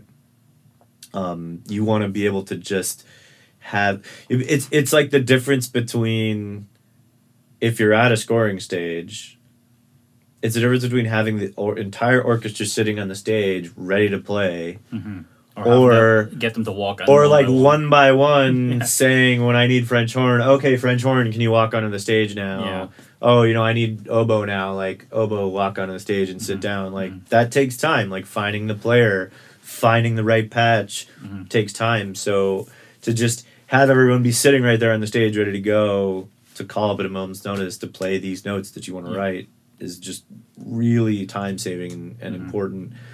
And not just for time, but also for quality, like knowing your samples, knowing what sounds best, and being able to call upon that knowledge is so important. I mean, that's not to say that you can't have multiple templates. I mean, you can you can have your big template for your bombastic trailers. Absolutely. You can have your Desplat template for your small intimate stuff. You can have, absolutely. But the other thing that's so important that I think a lot of people overlook about templates too, is isn't just the we'll say the MIDI aspect of it, the instrument aspect of it, but the mixing routing aspect of it. Like, I know some people who have really wonderful MIDI templates, but they have all their sounds coming back from Vienna Ensemble Pro or Contact or wherever. For anyone that doesn't know, these are things that just house your samples. Players, right? So they'll have like all of their sounds and samples that they're hearing coming through one channel, just going out to their speakers. And that works fine if all you need to do is produce a single stereo mix. But these days, like, everyone that you work with wants stems at the very least. And if you're working on a feature where there's a professional mixer involved, you need to be able to do what are called dry synth masters, which is essentially like kind of all of your sounds in the orchestra separated out into their own audio files that are perfectly in sync and layered upon one another to add up to your final output. It took me a long time, actually, to learn the significance and importance of this. But once I did, it's like I'm never looking back. It's let's just get that together. You are bouncing out individual stems, not section stems. So you would give the mix engineer the violin 1 stem, violin 2, as opposed to the full strings, or would you give it? Would it be different from case to case?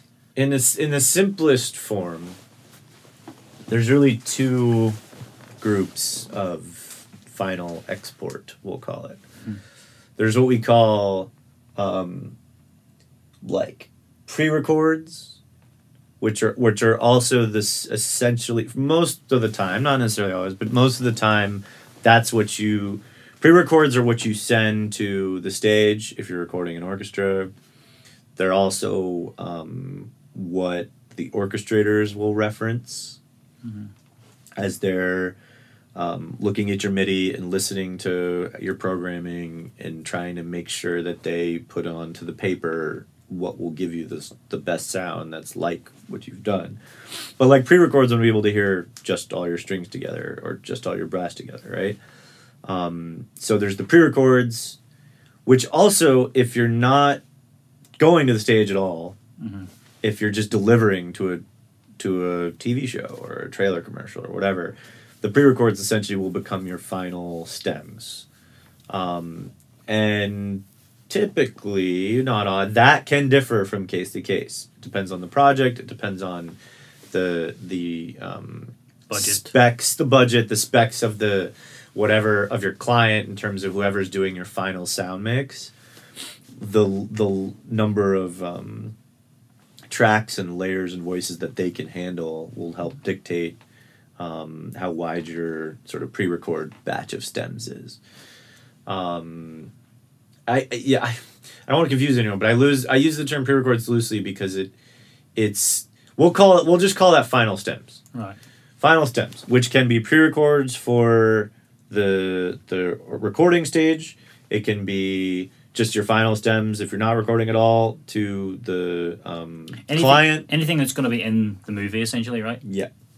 And it can be the stems that your orchestrators will use to reference as they do sheet music. So that's your final stems. Typically, and so that can vary from case to case. But typically, you'll want things like, you want that to be more consolidated than the other thing I'm about to get to, which we'll call synth masters. But your final stems, you want that to be like as wide as possible, but still consolidated in a way where it's not completely crazy and manageable. So, maybe all your strings together, all your woodwinds together, all your arpeggiated short synths together, all your big drums together. And this is so your clients or your orchestrators or your what was the other one? Your mixers. Mixers have... Well, we're not there yet. Not those guys. Not those guys yet. So your clients this is so your clients or your orchestrators can have maximum control, but also ease to make adjustments if they need to with the music. The other aspect of this, when you're talking about final stems, is they need to be what's called wet, which is built into your stems, into those individual stems, should be all of your EQs, all of your reverb, whatever it is, so that when you throw all these audio files into any session, Pro Tools, Digital Performer, whatever it is, and you play them all back with 0 dB all at unity, they together sound exactly like your final stereo mix, which we call the reference mix. You want all your final stems to add up to your final stereo mix. It took me so long to learn that and get that right. But that's ideally how you want that set up. Now, separate from all of that is something we call synth masters, which is a significantly wider set of stems, which are most often requested to be dry, which is to say without reverb. Sometimes without EQ, it depends. That's usually up to your mixer. Now, the only time where this really applies is if you're wearing synth masters, and all of what I'm saying now applies is if you're working with a professional scoring mixer. Because the whole reason is because you want to, if you're working with a professional scoring mixer, they're going to have $7,000 hardware reverbs. They're going to have unbelievable EQs. They're going to have their analog boards, it's going to be physical whatever. as well. And so they want to be able to put their amazing touch on it. So you want to give them, and also because they really know what they're doing and they're geared towards sort of sound score. Mm-hmm. The more separation you can give them, the better. I've never known a scoring mixer to say, give me less separation. Like, the more you can give them, the better, at least in my experience. Because then they have maximum flexibility to really make every little aspect of it perfect, and add on their own reverb and add all that. So you want to create, with your cue, as you deliver it, you need to start thinking about, and this is the part of the overarching thing, is as you start thinking about templates, you want to start thinking about these two worlds. You want to start thinking about being able to produce final stems, which are wet, with reverb, that will go to your clients as the final product, or they will go to your orchestrators for their reference for recording sessions. And you also, separate from that, the second world, you want to be able to create synth masters, which are your super wide, dry, incredibly separated compilation of stems as well. Now, I know plenty of people who like their entire job, like their literal entire job is just to assist the composer in creating these files when the cue is done. Like that's one of the biggest jobs of composer's assistants, and is you go into the composer's studio, the cue's done, and you spend hours exporting files to create the separation that's required to have both your synth masters, which are all dry, and your pre-records, which are all wet, and they have different levels of consolidation and things like that. I pride myself on, and this is extremely challenging when you're setting everything up, but it makes everything really easy in the end. I pride myself on setting up incredibly complicated routed templates so that I can do, in a perfect world, it doesn't always work out like this, but in a perfect world, and I encourage anyone to really to take the time to really try this out if you can. And it requires a really good knowledge too about routing, and routing in your sequencer, as well as any of your samplers, be it Kontakt or be it Ensemble Pro or East West. But basically what I try to do is set up a template, certainly for orchestra, for all of my projects, where all of my samples come into Digital Performer completely separate and dry, certainly dry as they can be from the sample itself. And then those get routed into stereo tracks, which are just input monitored in Digital Performer.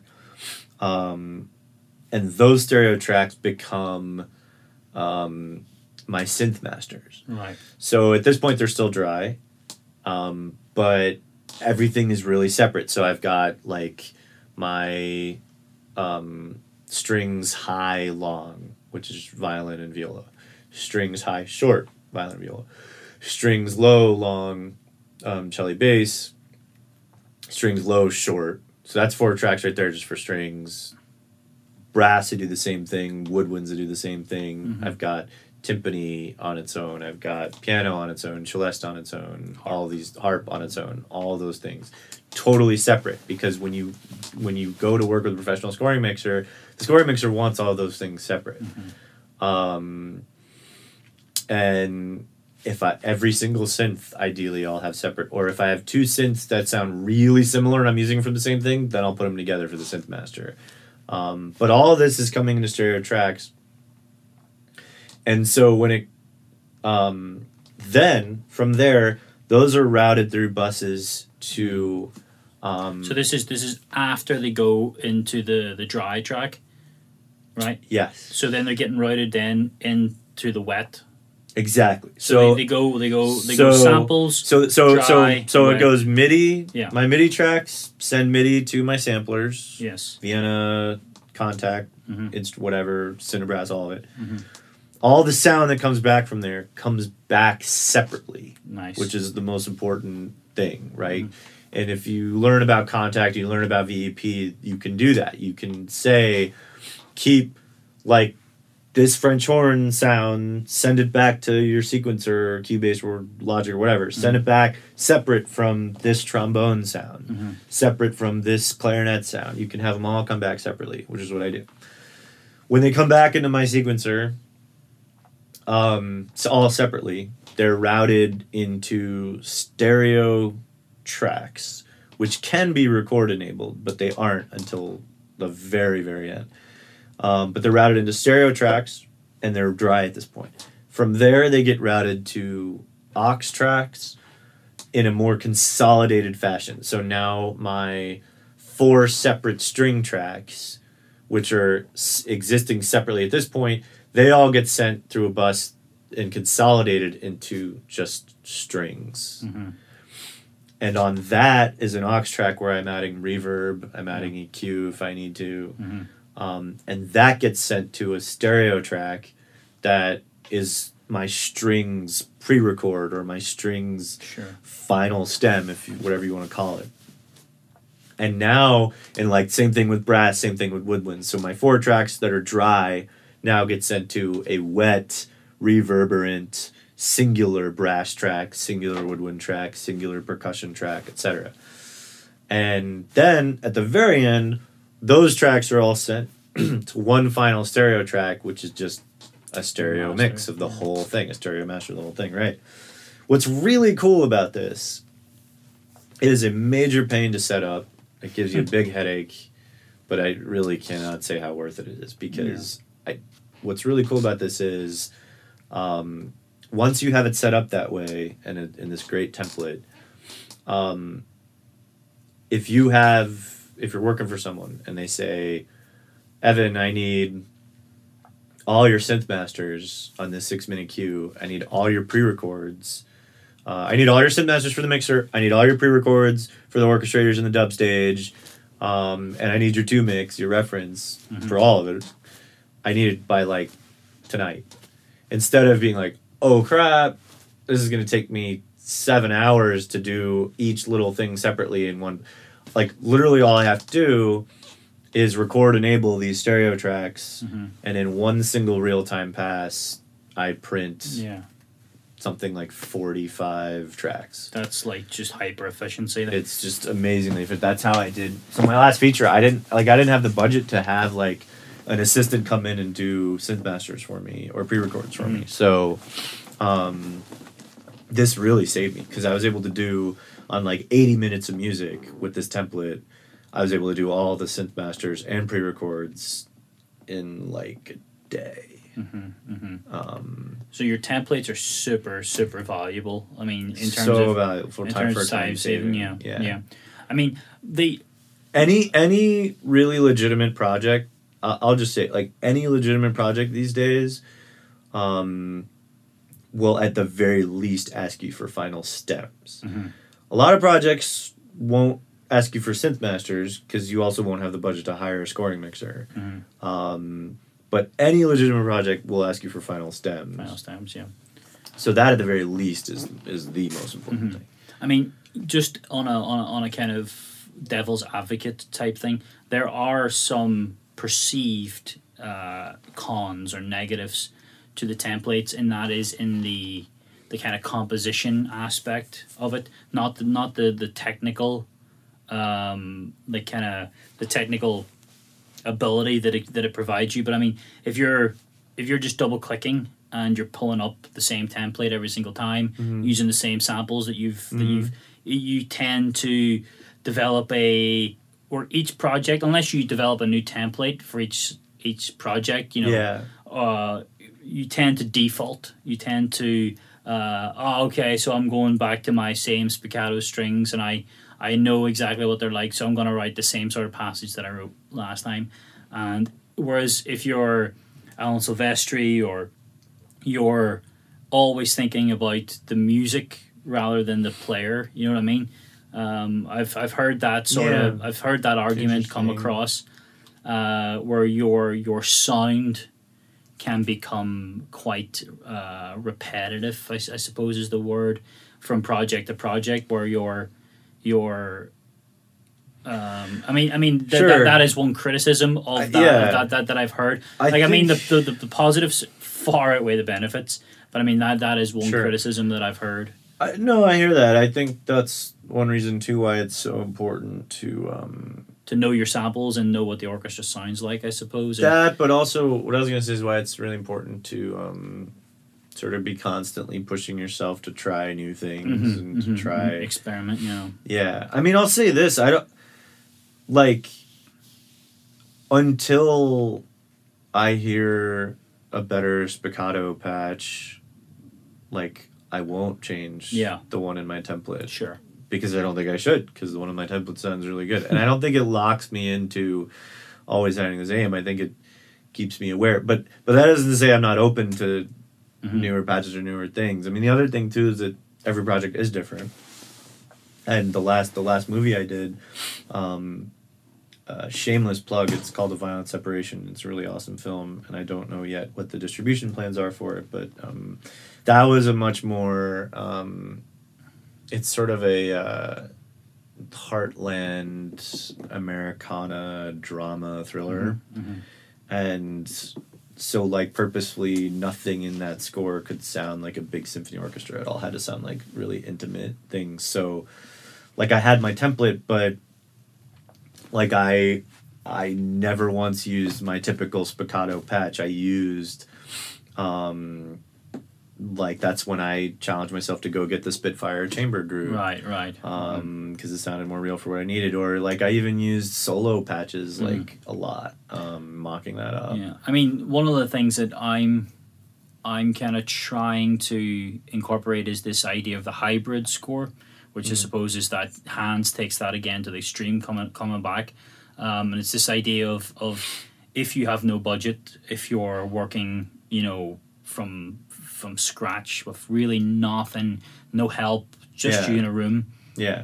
And you have friends and you have musicians. It's like, so you've got this lovely string line, and you've got the John Williams orchestration where you've got your horns combined with your cello or whatever, and you go, man, I would really love, or what would really work here is if I had one horn recorded live, and I just then blend that in with the samples. Yeah. And that creates this sort of, like, it gives you that realism, and it's a kind of a cheat almost to for your super, like, if you're on 0 and you're calling in favors from friends, and that is a really legitimate way to achieve that realism in your mock-ups as well. It is. It's, in my experience, you have to be careful with that. What you just described is what the actual term for that we all call that is sweetening. We call it sample sweetening. So it's when you have something that's purely mock-up, purely digital on your computer, and then you get a live player or two to literally, like, dub over your samples to give it, like, a little bit of that live element. The thing about sweetening is it's like it's a mixed bag, because if you don't, you have to be really careful with it, in my experience. I did a cue a couple years ago that was like a really big sort of orchestral John Williams-y type thing, and I remember I sweetened it, and I was never really, I don't want to say I wish I hadn't sweetened it, because it's like, in the end, it was probably still the right move. But it also, I've never loved that master. I've never loved how it came out. There are things about it that, like, moments where the horns come in, where it's like, as I listen to it, all I can hear is, like, my one horn player that sweetened it, right. And all I'm saying is, I guess in my experience, it never quite sounds like how you want it to. Right. If you're really low on funds, it's probably the best action, but I'd encourage everyone to really think about it. I'm still torn on sweetening. Okay. It's interesting because it's something that I've been playing with a lot. Yeah, and not to be confused with, if you've got, like, I should really make a distinction, because I'm not saying if you write something in a mock-up, but then you have, like, an oboe solo or a French horn solo. Sure. Like, oh yeah, for sure, 100% doing that live will make all the difference in the world. What I'm talking about that I'm not sold on is if you're actually trying to double up sectional stuff. Like, if you've got a big string section, and you want a big sweeping 12 violin, 16 violin sound on a melody, and you want it to sound more real, so you add one violin dubbed 2 or 3 times mixed in with it. all I'm saying is that is where I've had like very mixed results where I wasn't fully sold. I mean, you do have problems of tuning or intonation or timing. I mean, you also just hear I just feel like you just hear the just solo like player. Just like there's one violin there. There's just like no way not to hear the solo player, unless you're like the best mixer ever. And you just mix it really low. I mean, I remember too.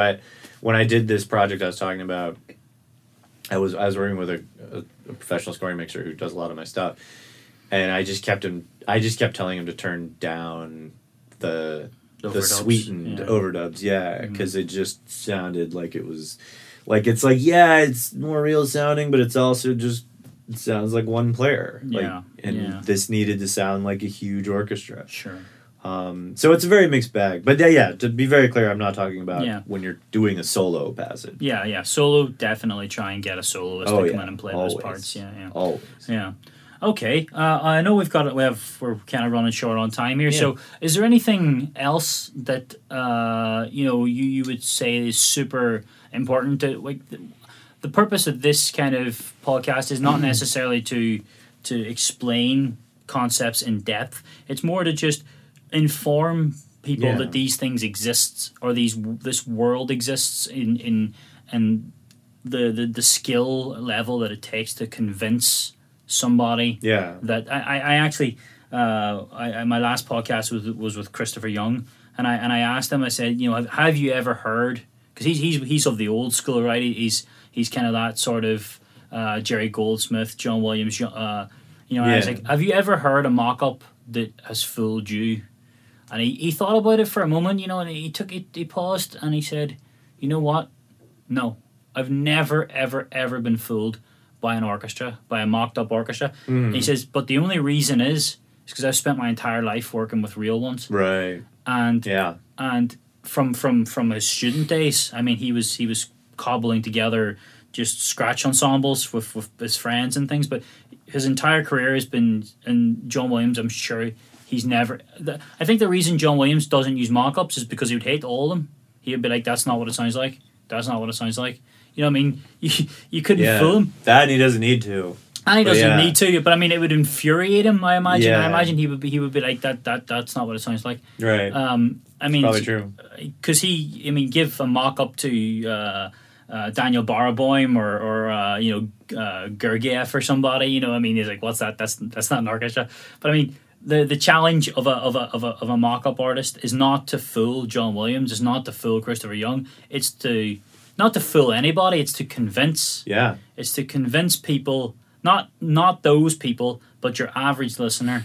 The guy that's tuning into The Walking Dead on a Monday night, the guy that's... Your client. Or your client, yeah. Your client and their clients. Yeah. So your client is the producers and the director of the thing you're working on. Yeah.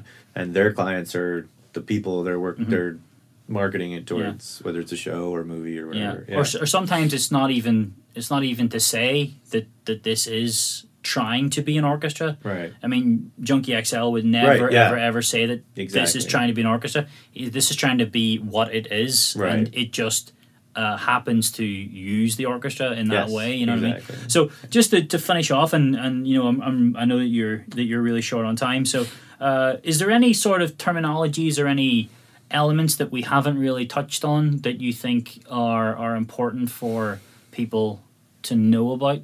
I mean, what about like physically playing things in as opposed to drawing them in? That's a very kind of personal choice, I think, for everyone. People, whenever they come into my studio, and I know we're not doing video so no one can see, but I'll describe it.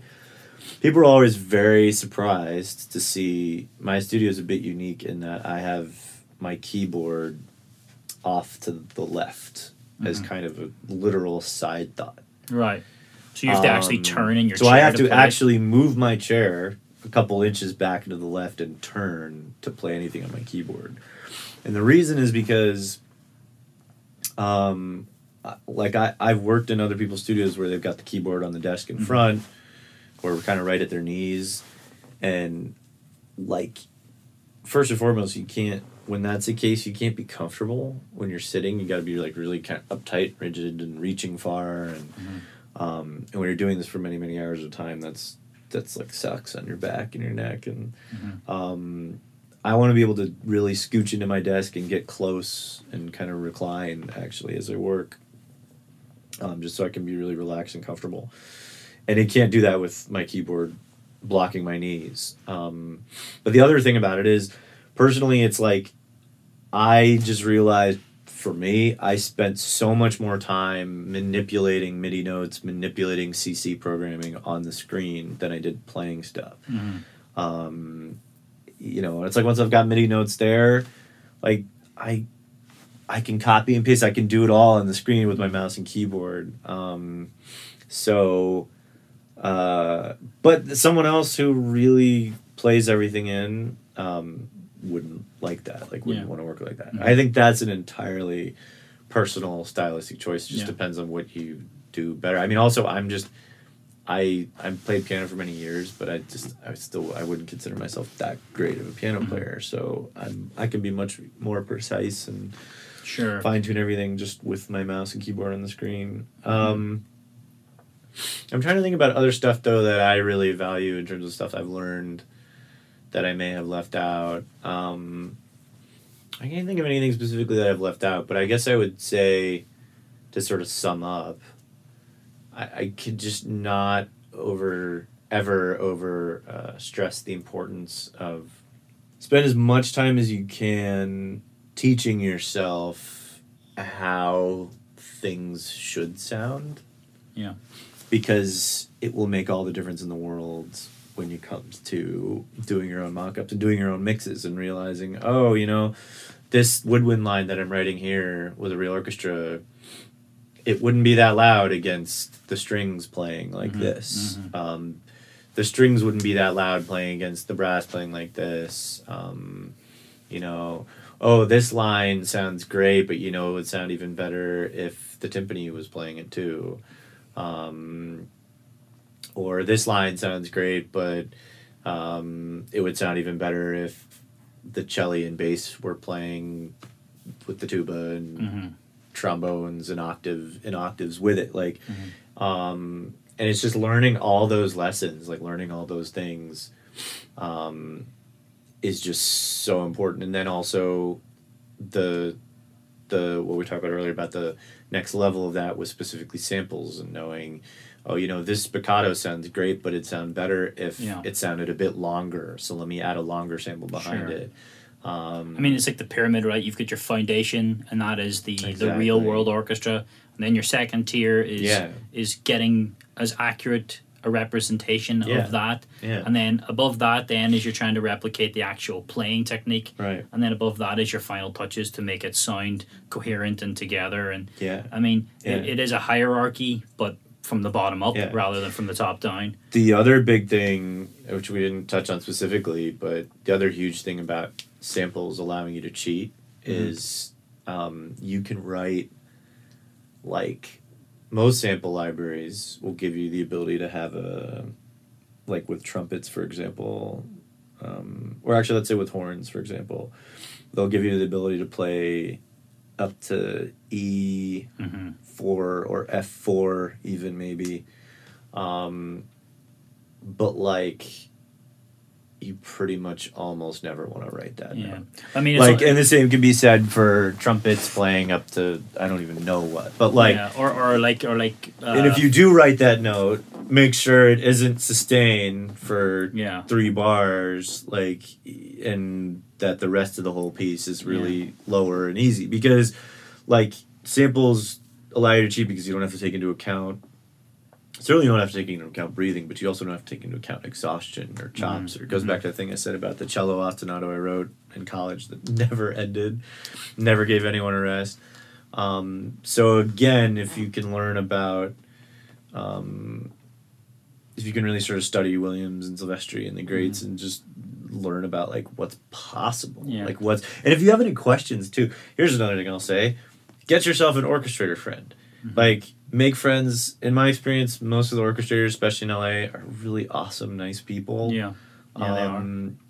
I can't speak enough about some of the guys I've gotten to know. Two of my favorites are, right off the top of my head, are David Crystal, who I actually, I met through the University of Miami because he graduated from there, and I gave him one of his first orchestration gigs on one of my features, Martyrs, years ago, and then he graduated to working for Ben Wallfish on Hidden Figures and Cure for Wellness and It, and he's just crushing it. And and then another guy I met through the ASCAP workshop, Andrew Kinney, who is just amazing. He just did like solo and nice. And but like these are guys who there's all the like I like to think I know a fair amount about this stuff, but there's also so much I don't know. I mean, it's specialization, and that's why that term and being exists, able to just like email David or Andrew or call them up and be like, guys, I'm trying to write this thing. Is this going to be okay? Does this even sound right? And have them say, this is going to sound awesome. Here, like when Andrew Kinney tells me, this will sound awesome, I have this new level of like excitement and confidence over this thing I've written. Yeah, because then you're excited to hear it being actually played. Because then like, okay, all right, this will work, you know? I mean, going back to, like, knowing the limitations of the software in terms of replicating the actual what's going to appear on stage is, like, knowing that if you write a piccolo way up high at pianissimo, that is going to be essentially impossible for a player to play because they're going to have to really breathe hard to get up there. I just don't think there's such a thing as piccolo at pianissimo. But I mean, but you can just pull that down in the mix. True. Yes. Which you're that's right. you're getting. You could that's right. You could put CC7 volume so low that it would be barely audible. Yeah, but I mean that's always going to cut through, right? Exactly. The reality is, if you have a piccolo playing up high, you're going to hear it. You're gonna hear it. Yeah. Like guaranteed to hear it. Yeah. Yeah. But just one last thing that's come into my mind before we wrap up. It's this idea of these acoustic replicators. So you've got like VE Pro has Mirror, and you have what's the other one? Virtual Sound Stage, I think, is one. Okay. It's these plugins that replicate spaces. So they're essentially reverbs, but kind of more positional reverbs, where you can actually get in and place your track or your sample, your instrument within the space. So Mirror is the big one, MIR by VE Pro, and so essentially a mixer, as far as I could tell, would pan things in the stereo, right? So you would pan your tracks in the mixer according to where they would be in the orchestra, right? Yes, I mean a lot of sample libraries though. Are already panned, right? Pre-built to have the player sitting in sort of the right spot. But anyways, go on. So I mean, it's a strange one because you can that concept can be a massive mistake. I mean, you can use these plugins like Mirror or Virtual Soundstage, and you can place the objects in a space, and you can position them relative to each other. Yeah. And you can position them relative so that the reflections are coming in a particular way. And you can get Mirror is extremely complex. Like the engineers are like ridiculous. And you can put them as related to the audience or related to the conductor or whoever it is that from the point of view of the listener. And you can change reverb like timings so that the timings are different. It's super, super complex. Wow. But then if you're going in and you're adding reverb on top of that, in the plugins on the tracks, right, and then you're panning on top of that, and then you have the actual placement of the sample itself. I mean, that can be just saturation and become far too much for the mix. So I mean, being aware of the problems that can arise from the software is also something, but that comes with making mistakes. And true. What comes with testing it? I mean, so okay, that's another thing I'll say. Anytime I get a new sample library, I spend a day at least, like literally just getting to know it. It sounds silly. It's like your buddy you're taking out for a beer, you're getting to know. But like literally, I will spend a day at least, if not 2 or 3, just playing with the patches, trying to mock up different passages of famous things I know, be it Superman or anything else. When I got Berlin Brass, I spent 2 days just mocking up different parts of Star Wars. Right. But what you're saying, the part about saturation and reverb, all that can also come from just like getting to know your samples, like Sure. learning about what your samples, goes back to my point about like what your samples do well, what they don't do well. The other thing I'll say is, I mean, what you're talking about with mirror and all that, it does sound cool. I've never used any of that. Okay. Actually. And I rarely tweak panning on my samples too. Most of the time, I'm pretty happy with like where things are sitting spatially right out of the box. Okay. But if I'm not, that's part of the getting to know your samples process, and I will make adjustments if I have to. If I need, so my reverb that I use, though, I don't use mirror or any of that, but I use, and a lot of people are always like amazed by this. I consider a funny point of pride, but like I don't use any $7,000 Berkashti reverbs, and that's not a knock on those them and anyone who uses it either, Altiverb or or something Altiverb like that. or Yeah, Lexicon yeah. or any of that. One of the reasons I actually really like Digital Performer is because I really like their just built-in, comes with it for free, and also uses very little CPU power. Right. It's called Proverb, and it's their convolution reverb plugin built in the that you can load on any channel, and I think it sounds fantastic. I use it for like all my mock-ups. I mean, one of the best analogies, and it basically summarizes that up, is just it comes back to just knowing how to get the most out of your gear, and Right. if you know how to get the most out of your stock plugins, Right.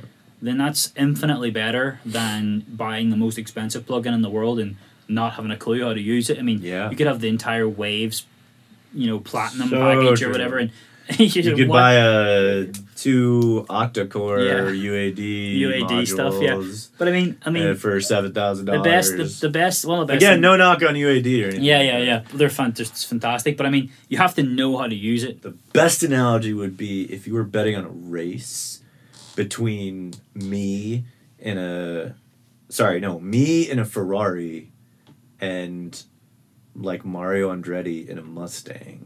Mm-hmm. Like, you would take Mario Andretti in the Mustang every single time if you were a smart person. Like, only a dumb person would bet on me. Like, not, I'm not a bad driver, but like, I'm not a freaking multi-awarded, brilliant race driver, professional race driver. Like, it doesn't matter what I'm driving. Like, it doesn't matter how fast of a car I'm driving. Like, you wouldn't bet on me against someone who's spent in a slower, cheaper car that like really knows what they're doing. Yeah. I mean, but again, like that idea, and that's something that I've witnessed a lot, is this idea that, and it's not a bad thing. It's the idea that your compositions are informed by or influenced by the sounds that you're using. Say, oh, this sounds great, so I'm going to do more of that. True. That's super important, and that's part of the process. And if that's how you compose, then there's nothing wrong with that. But where it gets to be a problem is where your compositions sound fake, or they lose realism because your composition processes have been informed to the point where you're losing authenticity. You know what I mean? Again, Junkie XL or these people, they definitely would argue that point and say, well, it's part of the art, it's part of the process, but it really depends on what you're selling. You know what I mean? If you're selling John Williams that sounds like Junkie XL, then you're definitely you've missed the mark there. True. But if you're selling Junkie XL that sounds like Junkie XL, then you've nailed it. Well, you've touched on another interesting point, which is I think there's a lot of people, especially when I was first coming out here, first starting out, there was a lot of people I remember who said, like, never, ever, ever let your samples tell you what to write. Mm-hmm. Like, never write just for your samples, Mm-hmm. And I think, I've been thinking a lot about that recently, actually, because I don't know that's always necessarily fully true. No, I don't think so. I think if you're trying to do, like you say, a John Williams type sound, that's true. Mm. But I think that there's something to be said for leaving room for the way that samples can inspire you, Yeah. especially more nuanced libraries. There's one library I got from Spitfire that's great too, the Olafur Arnold's Chamber Evo, Right. which is a lot of like really cool, interesting kind of chamber string like textures, like different kind of trems and bends and things like that. It's very hard to describe, but It's more aleatorics kind of stuff. not even aleatoric. It's more like I don't know how to put it. Like pads. Right. Like it's just a really cool way to approach drones, Okay. but like in a way that's very organic and it's like if you would, you know what it's like? It's like if you opened Omnisphere and you wanted tonal pads. Okay. It's that, but for chamber strings, Okay. which is really cool because it gives you the ability to do these amazingly intricate and interesting pads and drones, which is really useful in a lot of scoring these days. But not have it sound electronic. Right. Have it sound really earthy and authentic and organic because it's strings.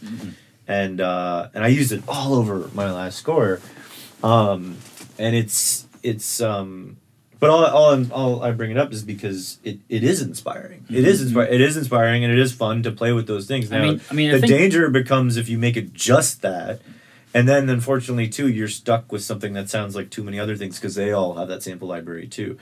But I think if you're using it as a place of being inspired, and then you're building upon it, I think it's a great tool. Have you seen Spitfire's Lab? Do you know about that project? They've got this thing called Lab. Is that the one that has the swarm? It could be. It's free. I heard about it. It's Spitfire and it's free, but it's an open platform as far as I know, for anybody that's building sample libraries, and if they're experimenting in any way, then you can submit it to Spitfire's laboratory, and it's all free, downloadable stuff. Cool. And I mean, you can totally be inspired by a new patch or something. You just play something, it's like, okay, maybe if I take that a little bit further, or if I apply reverb or a bit of delay or whatever it is, and all of a sudden your composition moves into something new or it becomes something else. But I mean, again, it really comes back to this idea of what am I selling? What am I trying to get? Know here? what your end goal is exactly. But I mean, thank you so much for taking the time and having this a fantastic conversation. Really, there's a lot of ideas, a lot of new things that I hadn't heard of before, and things to think about, like these templates ideas and this routing idea is super important. You'll hate yourself when you're trying to set up such a complex template, but when it comes time to export and print, you'll be so happy.